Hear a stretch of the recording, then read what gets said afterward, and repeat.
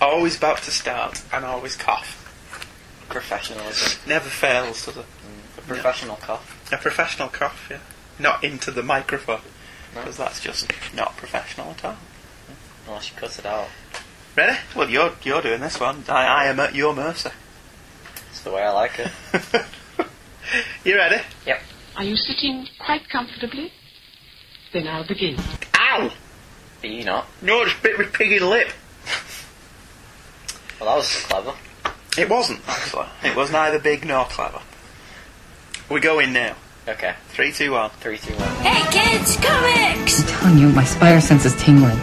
Amazing Spider-Man number 129, mint condition, worth $1,000. Comic book.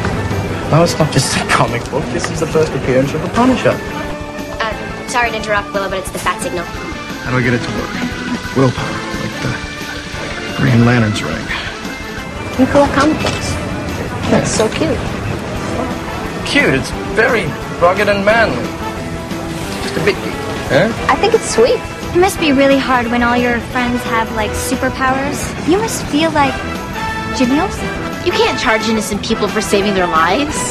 Spider-Man does. Action is his reward. Hey kids, comics!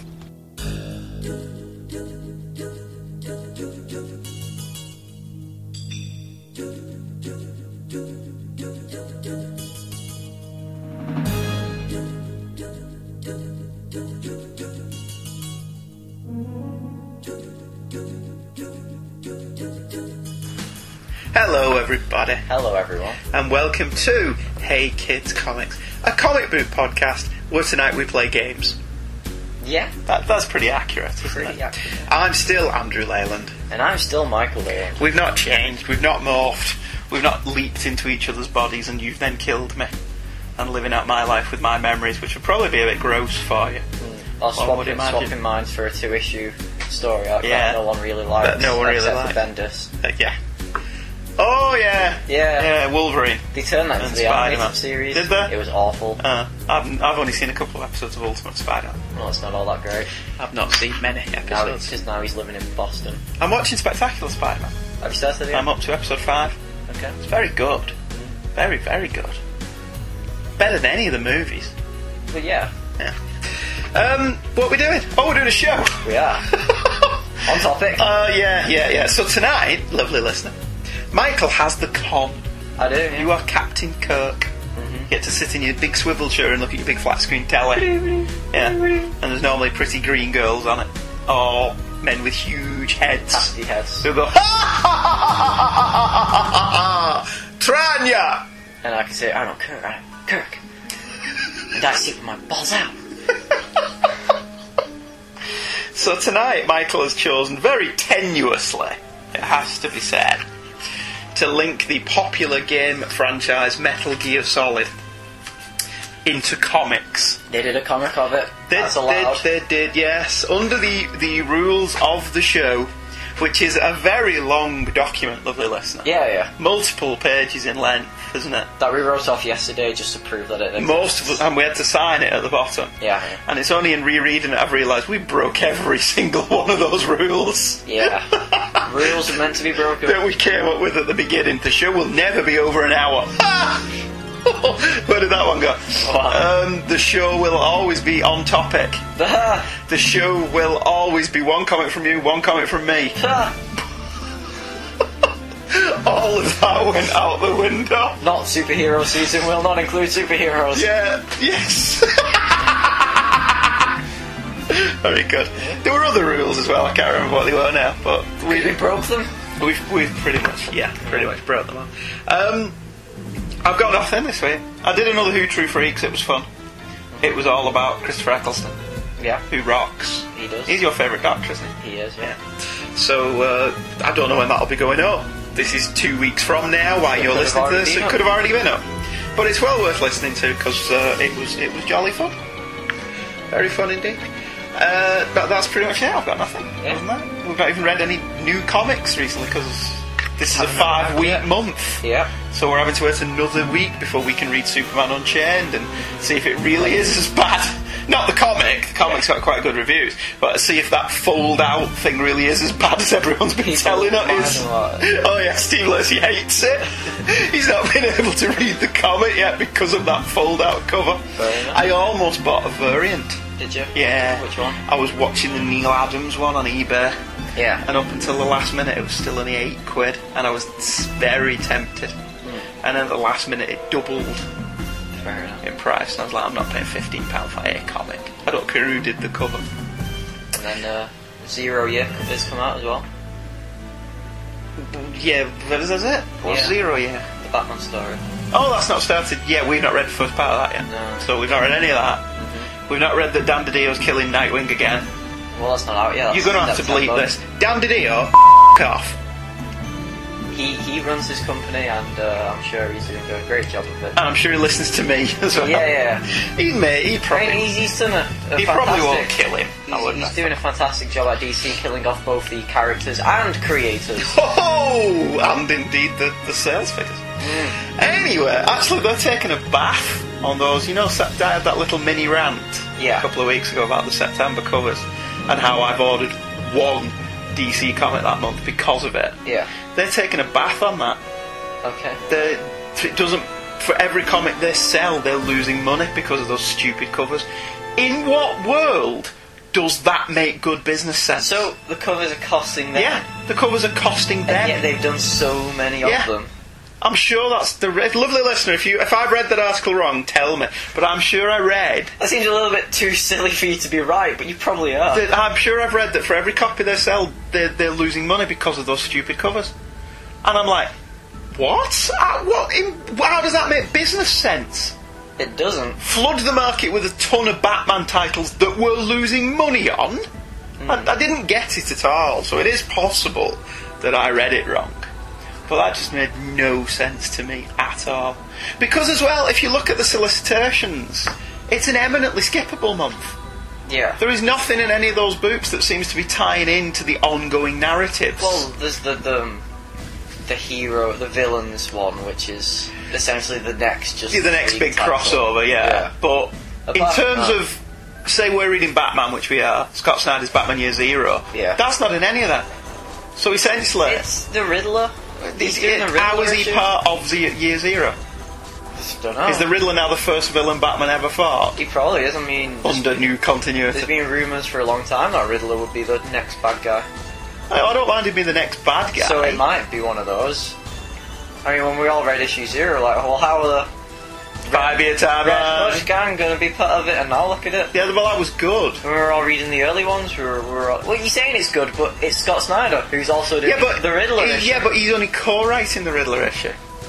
And he's not writing any of the other ones. I just looked at the solicitation and thought, this is eminently skippable. Isn't everyone co-writing the DC I don't know. book now? I just kind of lost interest in it as soon as it was like $4, just because of some 3D cover that, I don't care about. Yeah. Some of them are pretty... I'm sure some of them will look great, but unless it's massive I am so large with the uncurring that it's hard to quantify how much I don't care about gimmick covers. But I've never cared about gimmick covers, have I? No. You go back through my comics collection in the 90s, if you had a choice of buying a gimmick cover or a regular cover, I bought the regular cover. Yeah. Unless the gimmick cover was spectacular. And not one of those dodgy gold foil covers which you couldn't even see because it was embossed the same colour. Yeah. Or I didn't have a choice. If it was just the gimmick. Yeah, if there was only the gimmick cover and there was no alternative, there was no newsstand edition, I would buy the gimmick cover. And it is fun in some cases to go back and look at them again, like the hologram covers for Spider-Man's 30th anniversary. They were quite fun. Pretty awful. Some of them were alright. Depending on how you held them, they were quite good. Yeah, if you held them upside down and you were drunk and blind. Well, anything looks good then, doesn't it? You know, a 2 looks like a 9 when all that is brought into play. Anyway, there we go. It just cost us our female listenership again.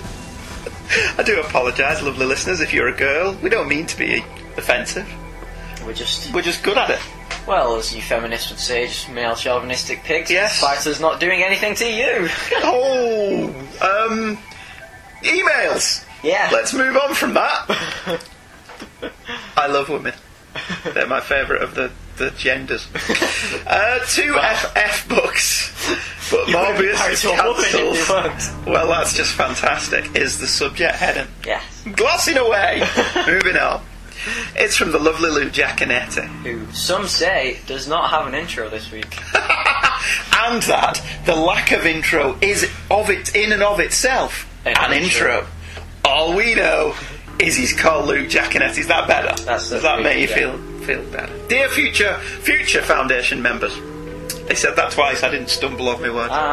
Hey Luke, Andy Leyland talking about the Fantastic Four? Wait a minute, what show is this? What's that Steve Lacey fella? Why do we have a Beatles song on the outro? I'm so confused.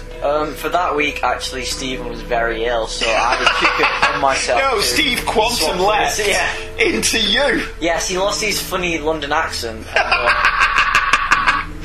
And became you for an episode. Yeah. And you Quantum leapt into him for Who True Freaks. And I just sat in a room on my own, just talking to myself, because that accent cracks me up. Luke's email continues. Matt Fraction seems a good fit for 2 FF titles. His turn on Iron Man was defined by a series of high concepts, some of which worked really well, the cloud-controlled fleet of hammer drones, and some of which fell flat, start getting drunk as a sacrifice to an ancient deity, but were for the most part very creative. So the Fantastic Four and the substitute Fantastic Four high concept should be the order of the day. I like the plot contrivance to put the classic FF off in another dimension, whilst bringing in the alternate FF. This is sort of good contrivance which grabs the reader. I still remain on the outside looking in on the Fantastic Four, much like I was last week on Captain America and Hawkeye, hence no email. Great characters, intriguing new concepts, but at the end of the day I can't really muster up interest to pull the trigger on the purchase. Marvel has burned me too many times for me to invest in books which I do not already have a vested interest in. I do like Mark Aldridge's art on FF though. I'd really like to see him handle the classic Fantastic Four in a vintage style 60s story. That would be a hoot. So that would be really cool. Mike Aldridge doing a 60s Marvel Fantastic Four story. That actually would be good. Has it not all been retconned now, though? No, all that stuff's still in continuity. No 5-year timeline? Not in the Marvel universe. Do they have a 10-year timeline? They have a 10-year timeline, yeah. Franklin's 8. Whatever happens, Franklin's 8. And if you don't think that he's 8, you're wrong. Everyone's secretly gone through a one more day. Yeah, they just don't know about it. Luke continues, by the way, Scott Lang was brought back to life in the story where Cassie Lang died. Which is pretty lame, but oh well. The Wasp died in Secret Invasion, for the record. Is she back as well, the Wasp? Probably. Alright, so she's not dead now either. Luke continues, Heroes Reborn did not really fail per se. It was designed as a 1-year deal, and a 1-year deal it was, although you mentioned Rob Liefeld. He did not work on the FF title. The Jim Lee FF was acclaimed at the time as the one book which actually worked from Heroes Reborn. Never read it though. The only one I stuck with was Jim Lee's FF work. But even that, I wouldn't say it actually worked. It was readable and enjoyable in that mid-90s comics kind of way. Yeah. But it was very much, we've only got 12 issues, let's cram everything in. So there was no organic storytelling, everything was just bowled in from the beginning. Yeah. It was alright, it wasn't bad, but it's so 90s now. Because wasn't it Marvel the Wildstorm era? Well, it was Marvel the Image era, because Rob Liefeld did 2 books, Jim Lee did 2 books. But that itself was a lie. Yeah. Jim Lee didn't do Iron Man. I'm sure that was Whilce Portacio, really. Yeah. And Liefeld may have been some kind of creative consultant on the Avengers, but I think Jeff Loeb was writing it. Or was that Captain America? That was Captain America. Right, I do know the only one I stuck with was Fantastic Four, so take from that what you will.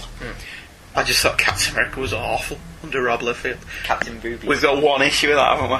Yeah, I think so. It was terrible. Don't you have a graphic novel? Not of Rob Liefeld's Captain America, no. Enjoying your coverage of Marvel now, concludes Luke, even though I'm not reading most of the titles. Looking forward to the superior Spider-Man. I still recommend Iron Man, of course. Luke, P.S. Love the use of the Moonraker music. Thanks very much. No, that's not Moonraker. Is it not? That's Goldfinger. He means the score, because you don't listen to the show. Moonfinger.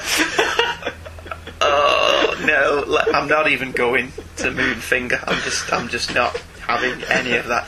Our next email is from Rob Stubbs. It's called "It's Totally Fantasticastic," which I like. Yeah, that's a good pun. It's a good play on words. It's a fantasticastic pun. It is. That's good. That I like that. Hello to the Leyland clan and every one of you, including Andrew and Michael. Well, there's only you and I here today. Yeah. So, but thank you. Hello, Rob. We'll thank you on behalf of the other one. Yeah, the other ones say thank you. Even though they're not here. I'm Anya. Hello. I thought it was Adam. I'm Adam. Oh, yeah, that's better. I'm Mum. That sounds just like Adam. Your impression reservoir run dry, though. Yeah, I either do. Oh, this is one impression. This is the other impression. Why did it sound like Mickey Mouse saying, "Come on, Pluto"? Huh? Are you from DreamWorks? Huh? Should we carry on with the email? Before we reach 90 minutes, let alone 30. Doing a Disney impression, we might sue you. No, not in Marvel. It's all perfectly acceptable now. Yeah. They're all friends together. Are they? Yeah. As long as they're paying each other. As long as they're... Well, no, there's no payment now. They're all buddies. Let me start off by saying that the show has completely changed my life, making me a better person, taller, stronger, faster, fatter, smarter, and all those other things you might see in a 3am commercial for any number of products. I'd like to claim that, but it's not totally true. I would sure like to share an inspirational tale with you, like some of your other listeners have done, but I don't have one.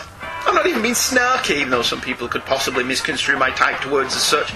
I look forward to the show coming out every Thursday a great deal, as it gives me a good deal of enjoyment to listen to you, Andrew, and Michael discuss what books you are dealing with at the moment. I like the way you read that. It's a great deal of enjoyment listening to you, Andrew. And Michael. Yeah, your shoe on there. Fast forward through your bits too. Skip the next 2 weeks. Yeah. The enjoyment does make my day better. If I was a narcissistic personality, I would claim I tune in to hear you read my emails, but that statement contains a tiny little bit of truth. The reason I email in is to have a discussion with you guys, because you've made me want to get involved. And there is an ocean between us, so if I make you guys mad at me, I have that as a defence from you showing up at my door and punching me in the face. We wouldn't punch somebody for disagreeing with us. No, just beat you up a little more. Yeah, you're allowed to disagree with us. We encourage disagreement. Yes. I like disagreement. After all, you can't make everyone be right. That's true. And, you know, there's only room for us to be right. Exactly. Everyone else has to be wrong. Well, yeah. Or right with us. Yeah. It's not that everyone else should win. It's that. No, I said that wrong. It's not that It's not that everyone else should lose, but I should win or something. Oh, Superman 3, and I can't bloody remember it. What is it? I've always wanted to fly. Kent. It's not enough that I succeed, it's that everybody else must fail. It's something like that, isn't it? Yeah. That's actually a proper quote from somebody. It's not just from Superman 3, but it's from a real person. Yeah. Where were we? Oh yes, Rob's email. Fantastic Four is a hard book to write for, I think. For a lot of comics talents, as the core concept is about family, and not a dysfunctional family like the Bundys. We got Married with Children, I get that reference. Yeah. Al Bundy, he sit with his hands down his pants, playing with his knob. Okay. You know, remember you will remember Married with Children? Yeah. Oh, do you? Why? You used to watch it with you? I used to know when I watched it in Florida, didn't I? Well, no, we watched it here. Did we? Yeah. Every morning it was on in Orlando at 6:30 in the morning, because I get up quite early as a rule. So I would watch Married with Children for half an hour, because then Angel was on after it. Yeah. That was a good morning's TV. Married with Children followed by Angel. A little bit of a contrast. And this is before 8 o'clock in the morning, before you even go out to the theme park. You could watch the Married with Children and Angel. It's great. Absolutely fantastic. It was the episode of Angel with the ballet. Yeah. With the Joker faces. Good, that one. I like that one. Anyway, carrying on with Rob's email. I know the Fantastic Cast podcast, which I also enjoy listening to, has some British guys whose names I don't recall, showing the early days where the FF were a lot more dysfunctional, with someone routinely worrying about another member going on a destructive rampage. Why did no one ever worry about Reed Richards going on a destructive rampage? That's a good question, that. Yeah. Nobody ever bothered about the fact that Reed may have been the one to go on a destructive rampage.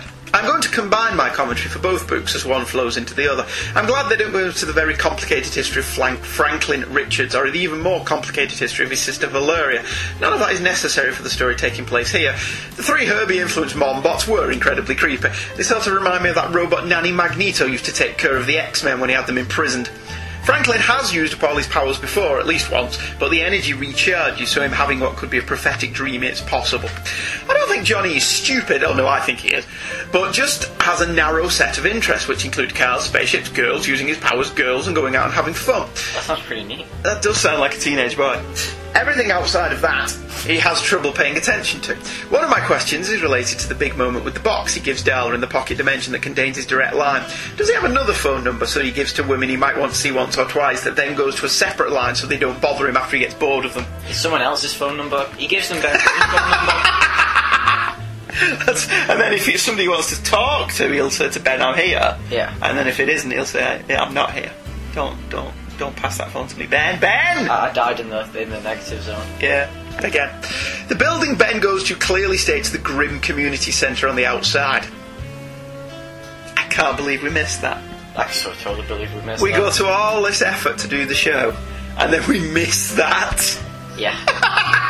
Thank you, Rob, for pointing that out, and also thank you for not saying you guys are dumb. Well, because both of us missed that. Yeah, both of us missed that. So thank you for pointing that out. I'm certain some portion of the Yancey Street gang deliberately lured him in there while another was using the place for fights to put on the internet. One of the things I wasn't aware of until I read it in the Marvel Universe Handbook is that Ben was the leader of the Yancey Street gang at one point. Him getting out is the source of animosity directed his way, which makes everything a lot clearer. That does make more sense, doesn't it? As evidence of Johnny not actually being stupid, I point to him using the Yancey Street gang as cover for some of his pranks. Yes, he did that in Mark Wade's run, didn't he? Yeah. He pretended he was the Yancey Street gang. I think the story motivation of finding a cure for Reed's condition as cover for being a family adventure also worked well. Again, the FF is about family, and we have some good extended family moments, such as the broken table being replaced by the bathtub car. I think the FF book necessarily has to be weaker than the Fantastic Four, as the events that happen there are a direct result of what's going on in the Fantastic Four. If they weren't leaving Earth, there's no need for a second cut book. It's interesting who the FF go on to provide cover. Reed Richards goes to Scott Lang, whose daughter has been killed. Scott figures out Reed's condition, and Reed says he wants a cure not for his sake, but for his wife, his best friend, and his annoying brother-in-law, plus the broader aspect that this could affect the children. Sue goes to Medusa as her replacement, as they are both queens and the female presence in their respective families. They have a good conversation, which I can't recall, as women talking to each other whilst not talking about me is uninteresting. Like Dr. Octopus. Yeah. Rob is Dr. Octopus. Plot twist. Yeah. Ben goes to Jennifer, who teases him with the tossing of the water bottles in his direction, which he squishes each time. I didn't really care for the art as far as the depiction of Jennifer Walters. She's not her cousin, but a large, svelte woman, not just some muscular freak. And the end line of that is from somewhere, but I can't recall what. Johnny goes to Darla, gets distracted by a squirrel and forgets to ask her to be his replacement. What drags the second book down below the first is clearly the art, as the story in both is perfectly fine. I could probably find more to say, but good night to you British people with your strange ways of spelling words like colour and honour and flower. Your American pal signing off. P.S. I think the story in Fantastic Four where Reed is remembering meeting Susan, Ben and Johnny for the first time is a wonderful story, which again emphasises the Fantastic Four is about family. R.L. Stubbs Jr. Thank you, Rob. We're glad that we engage you in conversation. Mm-hmm. That's what the show's for, isn't it? Okay. In many ways. We should have a phone line segment of the show. Should we, where people can phone? Do you know what I've been thinking? Go on. Michael does not know this, lovely listener. I do not know. I have been thinking of putting the call out there. Right. We'll do a Q&A show. People send us questions. We say, right, in 5 shows' time or something, right, we're going to do a Q&A where you can email in with a question. No more than 3 per person, or 2 per person, or whatever. I've not finalised the details. 3's a good one. Yeah. Because 3, we could go a question for me, a question for you, so that neither one of us ends up getting more questions than the other, and then a question either for both of us or for the extended family. Right. And maybe all 5 of us could sit down and do that one. Within the boundaries of good taste, you can ask us anything you want. Yeah, Andrew, what's your favourite position? We know we have the right to veto question, unless they're asking what's my favourite position to read comics. Of course. In which case the answer to that question is lying down with the comic in front of me, not being held, because holding it creases it. Okay. So I like lying on the floor, don't I? Yeah. Reading my comics. In fact, we've got a picture of me and you when you were very little, of me lying down reading a Superman comic and you lying down next to me looking through a comic. I don't think you were actually old enough to read. Pictures. You were looking through, I think it was a Superman Adventures comic. Yeah. From the animated series. What do you think of that idea? Yeah, that sounds good. I think that sounds like a great... Alright, okay. Right, well, I'll mention it on First Place as well. Yeah. This is a call, as the Foo Fighters put it. We're going to do a Q&A episode. Just spontaneously came. Yes, that we just haven't been speaking about it. I was only thinking about it the other day when I was out for a run. Fair enough. I thought, they're good shows then. And plus, less work. Oh, yeah. Which I'm always all for. We're going to do a Q&A episode. Email us your questions. No more than 3. 1 for me, 1 for Michael, 1 for the extended family or all of us. Mm-hmm. People, if you've never listened, if you've never listened, you're not going to be listening to this, are you? No. If you've never emailed in before, this is your chance to email in. Because, so some questions from people that we've never heard from would be nice as well as our lovely regulars. Are we going to do the questions, the forum, the email, or Facebook? No, email. Right, okay. No forum questions, no Facebook questions, email only. Because it's easier to keep track then. Because if people Facebook questions to me, I'll forget where they are. You know what I'm like. Forget what conversations I had yesterday. So we want to do a Q&A show. So email is the only way. Deadline? Oh God, what do you think? I don't know. This will only go up in 2 weeks, which will be the 11th of July. So if we say the 1st of August. Alright. 1st of August is your deadline to get your questions in, because then we could do that show the week after, which would be the 7th of August. We could do a Q&A show. That'd be fun. I think. Provided if we don't do it, we didn't get any questions. Yeah. So the 6 people who listen regularly, and the other 4 that listen regularly that never get in touch with us. So yes. That's our listenership. Our next email. We're going to go over 30 minutes today because that distracted me. I do apologise if you don't like the email section. It's not like you pay or anything. A little civility is the email subject heading. It's from Damien Lee. Hello, Damien. Hello, Lalian Senior and Junior. A bit of catch-up for me as I've been listening to your last few shows out of order so I could reread Spider-Man Blue and Civil War. I'm currently listening to Blue, not the song, and wonder if you're going to reference Loeb and Sale's brilliantly subtle nods to MJ knowing all along that Peter was Spider, one of my favourite things about this series. I hadn't read it for at least 6 years until you prompted me to, so thanks very much. And yes, that hardback edition is true shelf porn. Sadly, mine isn't signed. Now I need to reread Daredevil Yellow and Hulk Grey. Well, we're reading Daredevil Yellow. Yeah. In a week, so keep Daredevil Yellow to hand. Hold up, you just discussed the MJ knowledge retcon. Maybe I read it differently, because I took her dialogue and Sale's facial expressions as definitive confirmation that MJ knew about Peter's web swinging. Maybe that's just me. No, David, that's the beauty of art, isn't it? It's all in the interpretation. Damien interpreted the story as confirmation that MJ knew from the beginning. Yeah. We, or certainly I did, I interpreted it as Loeb playing it safe. Yeah. Could go either way. If you want to read it as she understands, you can do. If you want to read it that she doesn't know, that works as well. So no, that's art, and art is open to very different interpretations, correct? Which is what I told my art examiner. And they graded you a C. Maybe in the eye of the beholder, but this is an exam. Yes. Okay, fair enough. Damien continues, prior to that episode I'd been ironing whilst listening to your Marvel Now 2 podcast, The Exciting Life of a Teacher in His 30s. After the email section I felt I had to drop you a little note. 1. Defending Civil War. Yes, it's true. Am I just being a contrarian? Well, a little bit, but somebody's got to play devil's advocate, don't they? We can't escape it. No, I don't. It's the topic that won't die. Oh no, yeah, this is worse than G.I. Joe. No, at least G.I. Joe I was like, alright, I'm interested in checking out this G.I. Joe thing. Well, at least it died after a couple of weeks. Oh, it's not. It's not died, it's just on the back burner because we've said we will do a G.I. Joe show at some point. Yeah. We're waiting for Luke and J. David Wheater to tell us which issues they want us to do. That's purely down to them. They're going to recommend us 2 good issues. I think J. David did. Yeah. But I think he did it via Facebook, which means I won't be able to find that message.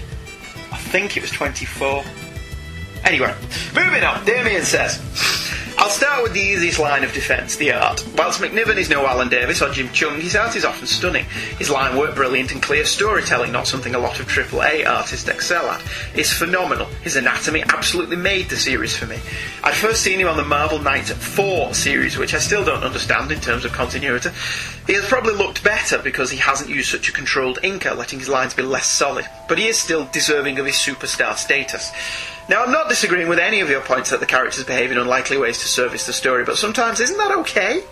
As you mentioned, Civil War was the biggest selling comic of the decade, still not topped, I think, and generated a huge amount of stories within the Marvel Universe. Look up the hilarious comic should be good column on the absurdity of the speedball penance. It's genuinely hilarious and was done in continuity too.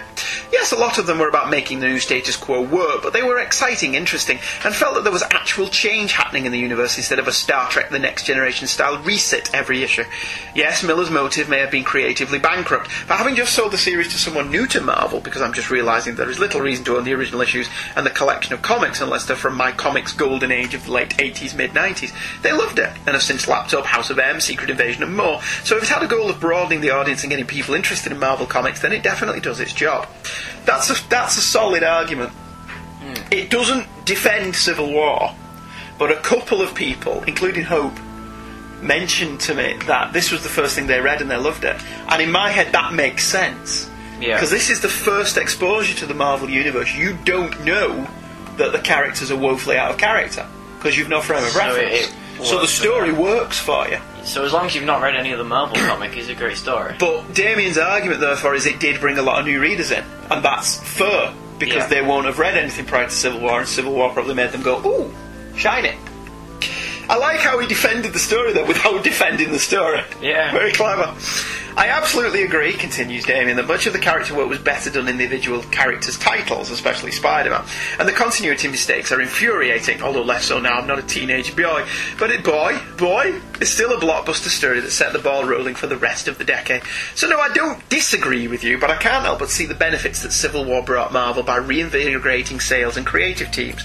Do I prefer other crossovers? My gosh, yes. I'm a few issues into Age of Ultron and loving it, especially not knowing how it's going to end. Are the Marvel Now books more cohesive and enjoyable? Yes, but I've read those that I've read, at least, and I have to defend Uncanny Avengers. It may be big here as the new status quo after Avengers X-Men, but it still feels like it's playing with big ideas and big events without being an event book. The one thing that bothers me about them is how on earth they're going to slot all together in continuity, particularly the two core Avengers book and Bendis X-Men title. As ever, loving the show. Love the show, Steve. Every episode reinvigorates my reading pleasure. I've recently decided, after abandoning Spider-Man post one Moo Day, Spider Cow. Spider-Ham and Spider-Cow. One Moo Day. I have held a grudge long enough and grabbed the first slot Ultimate Collection and Spider Island. I'm quite excited to jump back in and bring myself up to date with Superior.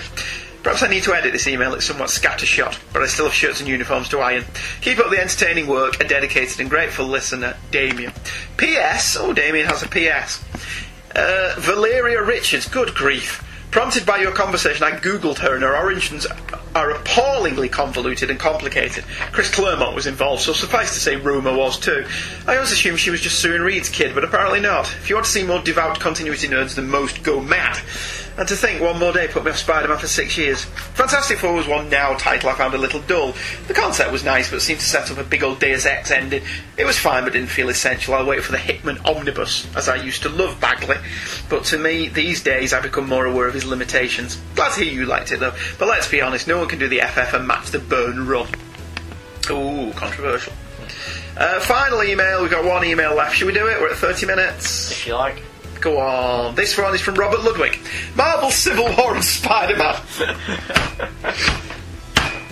That was me banging my head against the table. If a listener emails in with Civil War, we just won't read it. No, we're not doing that. Or we'll skip the Civil War bits. No. If people have something to say, then this is their forum for saying it.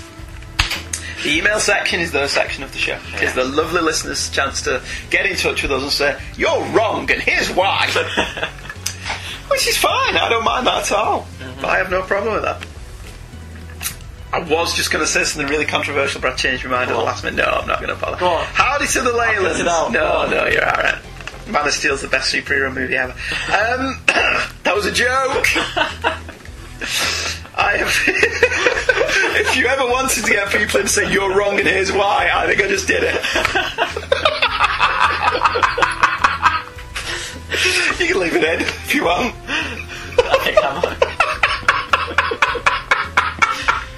And The Dark Knight Rises is wonderful. That made you laugh more. Dark Knight Rises is better than the Avengers. You can't say it with a straight face. I can't.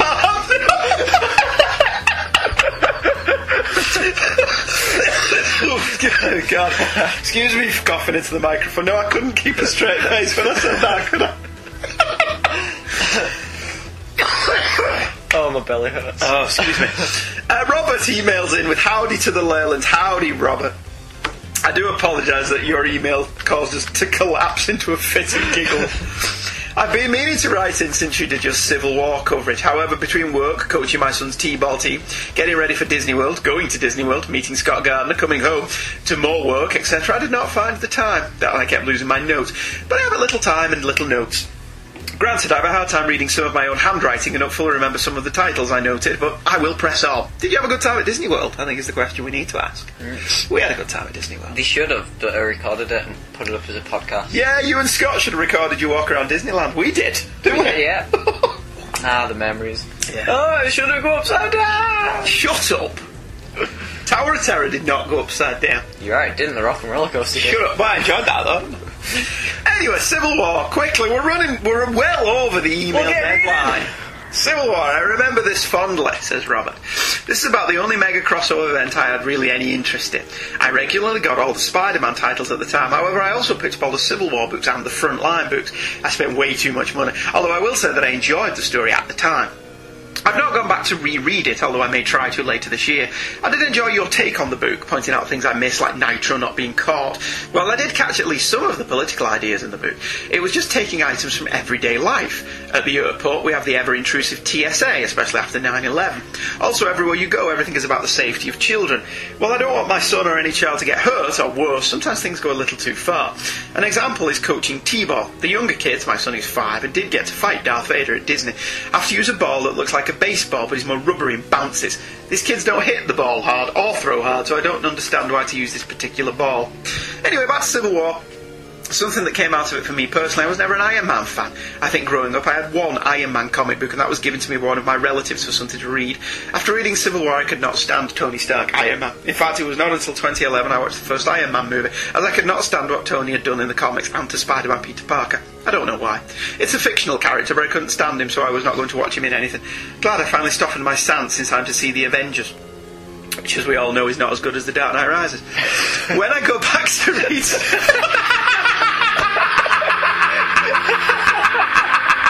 I did it again. That should not be as funny as it is. It shouldn't be as funny second time round, but now, dear lovely listener, I've got tears in my eyes. Oh, tonight's going to be one of those shows, isn't it? Sorry, Rob. I do apologise. That's not you. That's us being stupid. When I go back to read Civil War, continues Robert, whenever that is, I will definitely be looking at it slightly differently. I hope that my enjoyment of the overall stories does not wane too much, since you brought up so many good points of how the characters were written so out of character. Really quick, I want to do a little gripe about the 2012 Amazing Spider-Man movie. I never saw it in theatres, as nothing online nor the trailers really made me want to see it. Even being a huge Spider-Man fan, I just could not do it. Then fate stepped in and made sure I would not see the movie in the theatre. I fell off a ladder and injured my back. I'm much better now, as that was almost a year ago, and will probably be over a year by the time you read this extra long email. I finally saw the movie on cable one night and was glad I did not pay money to see it. My biggest gripe is how he gets his powers. He walks into a lab experiment, starts messing around with the spider's webs, and then they bite him. This is not an accident, this is stupidity. At least in the Raimi movie, an experimental spider came down and bit him because he was there. Anyway, keep up the good work. I enjoy the singing, at least a little bit. Oh, and all the stories you cover. Robert Ludwig. P.S. Wolf? There's a question mark. Does he want us to cover more Airwolf? Does he want us to do an Airwolf show? Does he want us to sing the Airwolf theme? That's copyright fantastic cast. I can't do that. Didn't we do it first? Possibly. I don't know. But Stephen Lacey brought in his expensive... Yeah, his highly paid lawyers, yeah. And he sent a lovely picture of his son fighting Darth Vader with lightsabers, which is awesome, because we've got a great picture of your sister doing much the same thing. Yeah.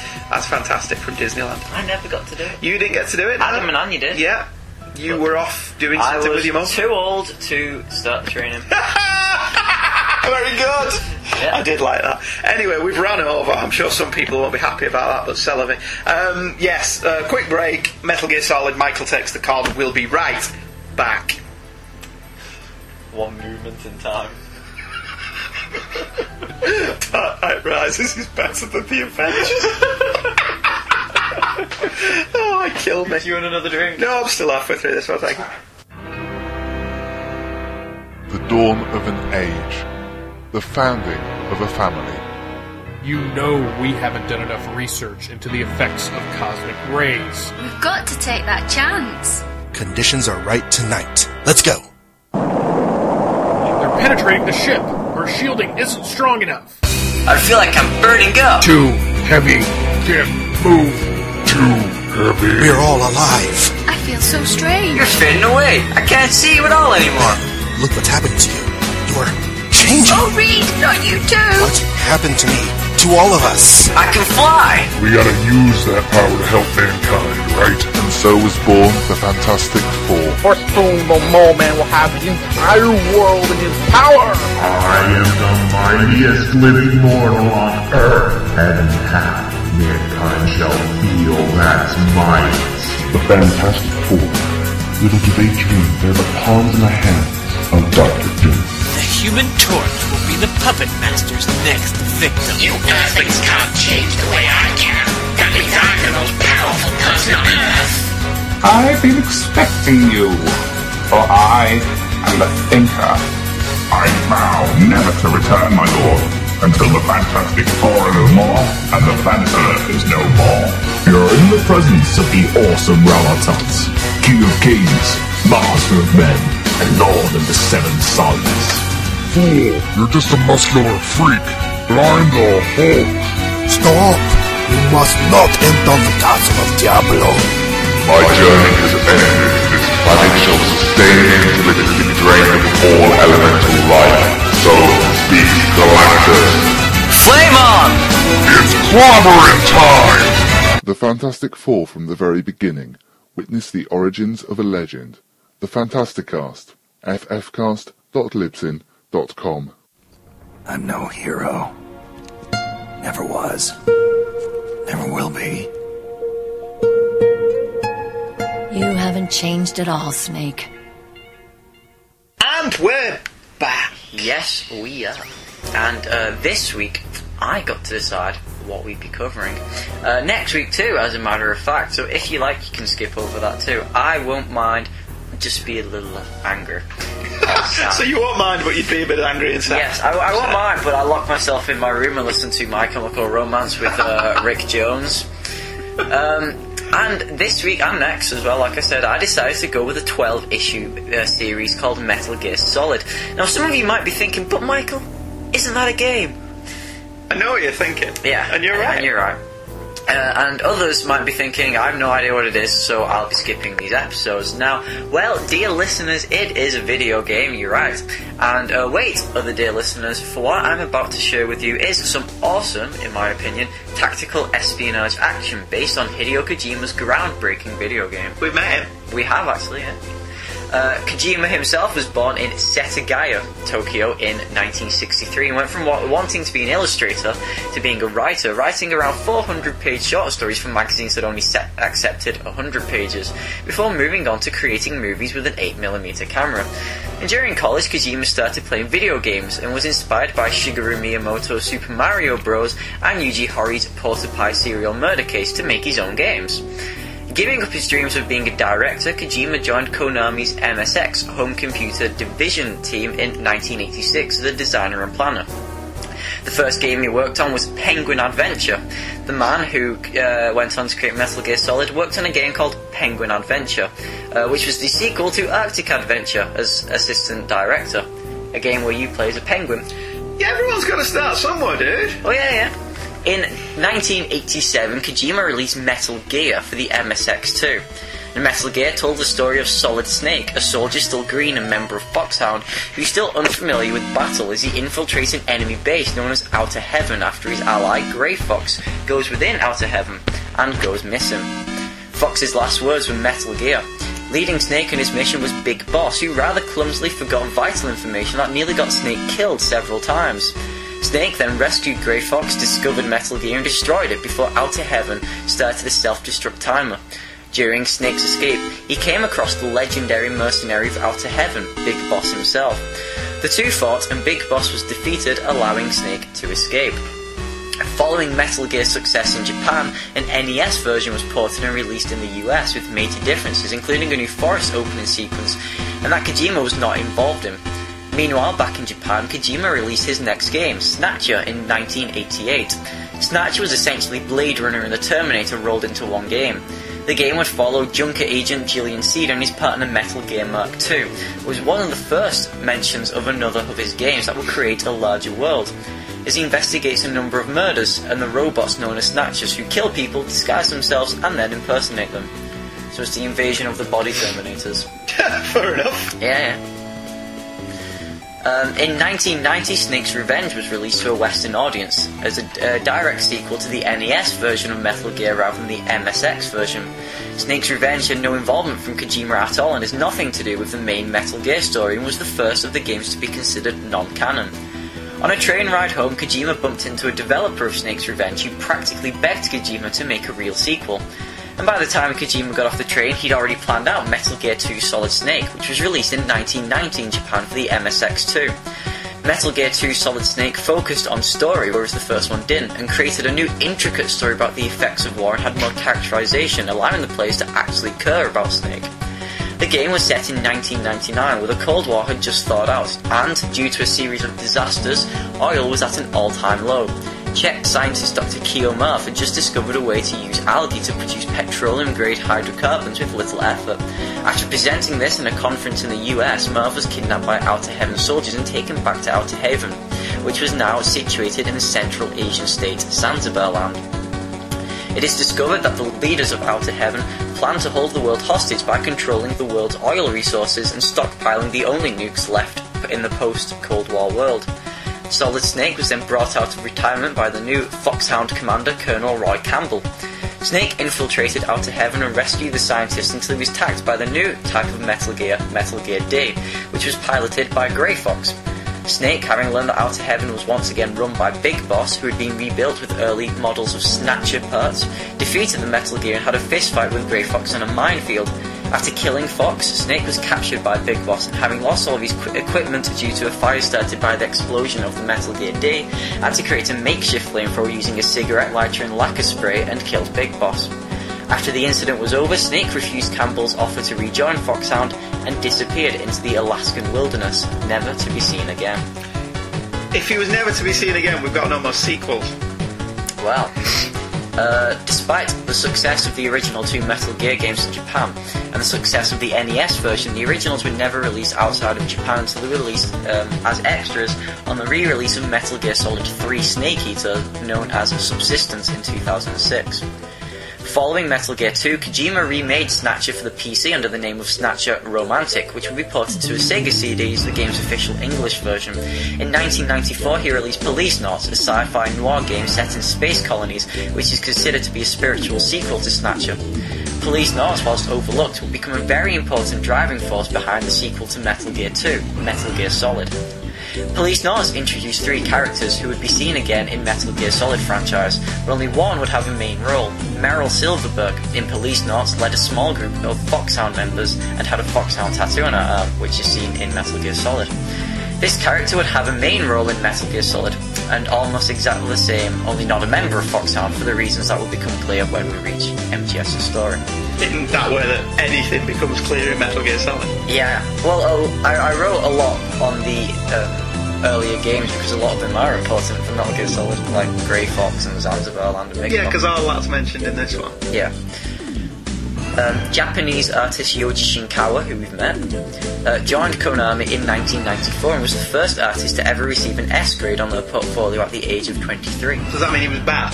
No, an no, S? In the Japanese alphabet, an S is before an A. Right, okay. Fair enough. Yeah. Shinkawa's first job was working as a debugger for the PC-98 version of Police Knots, but worked as a graphic designer for the following re-releases.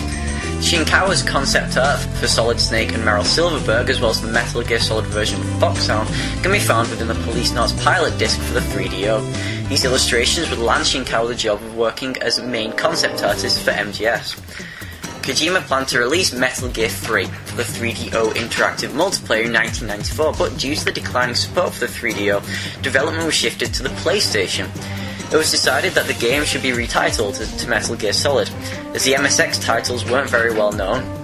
Solid has 3 meanings in the title: a reference to the main character Solid Snake, the new use of 3D graphics, and Konami's rivalry with company Square. Development began in mid-95 with the intent of creating the best PlayStation game ever, and so adjustments were made to every detail, such as individually designed desks. Developers were also trained by SWAT members, because if the player isn't tricked into believing that the world is real, then there's no point in making the game. Metal Gear Solid was then revealed to the public at E3, an annual video game convention, in 1997, with a short video, and was later playable for the first time at the Tokyo Game Show in 1998, and officially released in Japan the same year. In 1999, Solid Snake is brought out of retirement by Roy Campbell to infiltrate Shadow Moses Island in Alaska, a nuclear warhead disposal facility that has been taken over by an organisation calling themselves Sons of Big Boss, and made up of Foxhound members led by Liquid Snake. Metal Gear Solid is, to many fans, the first Metal Gear game. which comes from this being the first of a worldwide release that stayed the same. Whilst mentioning previous characters and events, this is also a fresh start, and recap stories of the first 2 games were included in Metal Gear Solid was re-released with extra content and a new game, MGS Integral, and was remade for the Nintendo GameCube as the Twin Snakes in 2004, a remake that split the fanbase down the middle due to bad voice acting, over-the-top cinematics, and god-awful character designs. MGS was followed... What you were going to say? I was just going to say, game fans don't sound that different to comics fans. We're all the same. MGS was followed by 3 numbered sequels: MGS2 Sons of Liberty for the PS2 in 2001, MGS3 Snake Eater for the PS2 in 2004, and MGS4 Guns of the Patriots in 2008 for the PS3, as well as the newly announced MGS5 The Phantom Pain for the PS4. Not only this, but also 2 unnumbered games for the PSP, Portable Ops and Peace Walker, 2 Metal Gear Acid games for the PSP, and Metal Gear Rising Revengeance for the PS3, as well as Ghost Babel for the Game Boy Color, several of which has been re-released several times for multiple platforms. MGS2 followed MGS1, but introduced a new protagonist, Raiden, as a metatextual link between the player and the character. MGS3 introduced a new storyline taking place in 1964, where the player controls Naked Snake before he becomes Big Boss, and a pre-Metal Gear Cold War. MGS4 then returned to Solid Snake, now Old Snake, in his last game as he stops the shadowy group known as the Patriots, who were introduced in MGS2, and shown in more depth in 3 and then later Peace Walker. 4 was the ultimate conclusion to the Metal Gear story and reeked of Kojima's wants to kill off the franchise.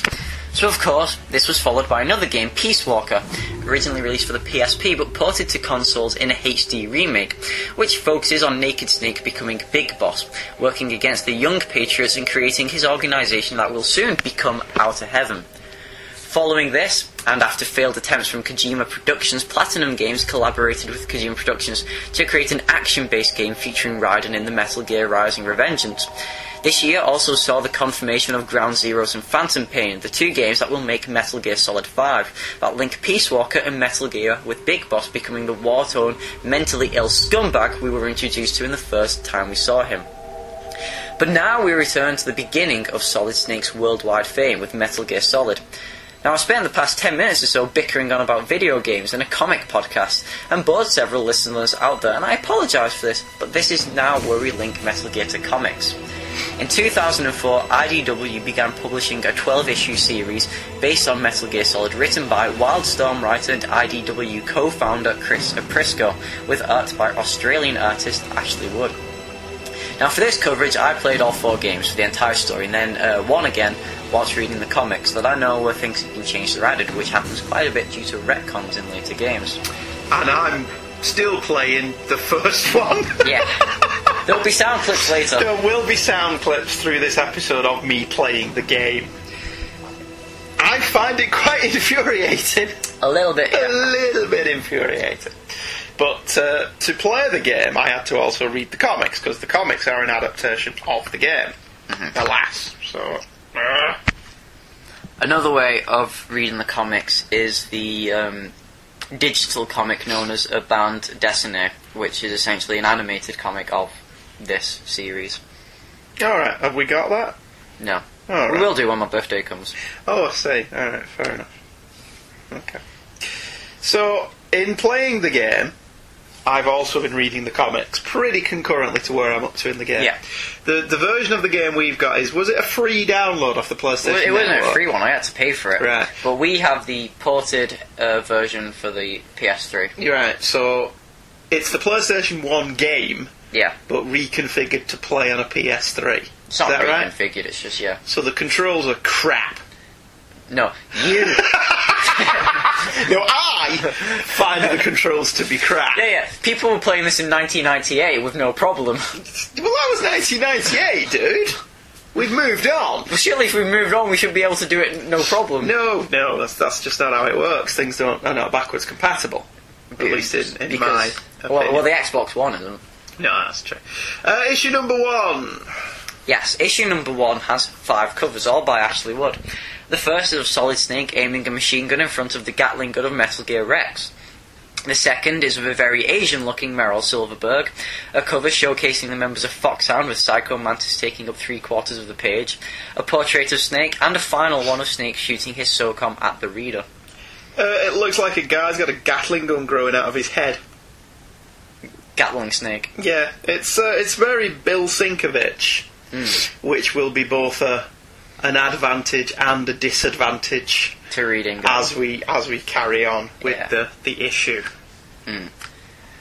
The story goes: ex-Foxhound member Solid Snake wakes up in a dark room in an unknown location after being attacked by a group of armed soldiers. With him in the room are Snake's former boss, Colonel Campbell, and Dr. Naomi Hunter, an expert in nanotechnology. Campbell has sent soldiers to capture Snake because Shadow Moses Island, a secret nuclear weapons disposal facility in the Alaskan Fox Archipelago, has been taken over by next-generation special forces demanding the cell specimens containing the genetic information of a certain individual to enhance the next-gen forces. The body they want is of the greatest warrior of the 20th century, Big Boss, so they can create the perfect army of soldiers. Campbell informs Snake of who the terrorists are: ex-members of Foxhound, Psycho Mantis, who has powerful psychic abilities, Sniper Wolf, a deadly sniper, Decoy Octopus, master of disguise, Vulcan Raven, giant and Sherman, Revolver Ocelot, specialist in interrogation and a formidable gunfighter, and the leader, Liquid Snake. When Snake asks Campbell why he's involved with this mission, he's told that because he's the former squad commander, nobody knows Foxhound better than he does. But Snake questions this, and Campbell tells him the real reason is that his niece, Meryl, was on the island when it was taken over and is now being held hostage. Snake is then given his mission objectives. First, he's to infiltrate the island and rescue DARPA Chief Donald Anderson and Arms Tech President Kenneth Baker. Secondly, to investigate whether the terrorists actually have the ability to launch a nuke and stop them if they do. Before the mission starts, Naomi injects Snake with what she says is nanomachines that will stop him from freezing, improve his mental functioning, and allow him to contact the backup team via codec.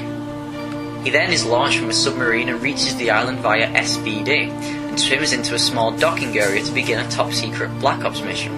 Upon reaching the docking area, Snake sees Liquid Snake, leaving some guards as he takes the elevator above. Snake sneaks past the guard and takes the elevator up to the helipad outside of the main entrance. Campbell informs Snake that 2 F-16s have taken off from Galena as part of the diversionary operation and should be coming up on the terrorist radar. Liquid then takes off in a Hind D helicopter, which means that the Russians are somehow involved. After the helicopters takes off, Snake heads to the upstairs air vents and crawls through to the inside of the weapons storage building. Inside the vents, Snake hears 2 guards discussing the location of the DARPA chief and the woman in the cell, as well as an intruder who's using stealth camouflage. Yay! I'm very surprised you got such an in-depth synopsis from this comic. A lot of it's dialogue. I was going to say, this took me at least 3 minutes to read. Page 1 inadvertently made me laugh, because the opening caption on the very first page is somewhere in the western United States. One of the opening narrations for Airwolf ran, "Airwolf has been hidden somewhere in the western United States by its test pilot Stringfellow Hawk." That just made me laugh for that reason alone. Well, page 1 already diverts from the game. After Metal Gear 2, as I said, Snake goes into hiding in Alaska and becomes a musher for the 10 years he's there. Well, it's not important, but it's a character beat that is mentioned a few times within the game. But here, he's in Western America. Yes. In a desert location.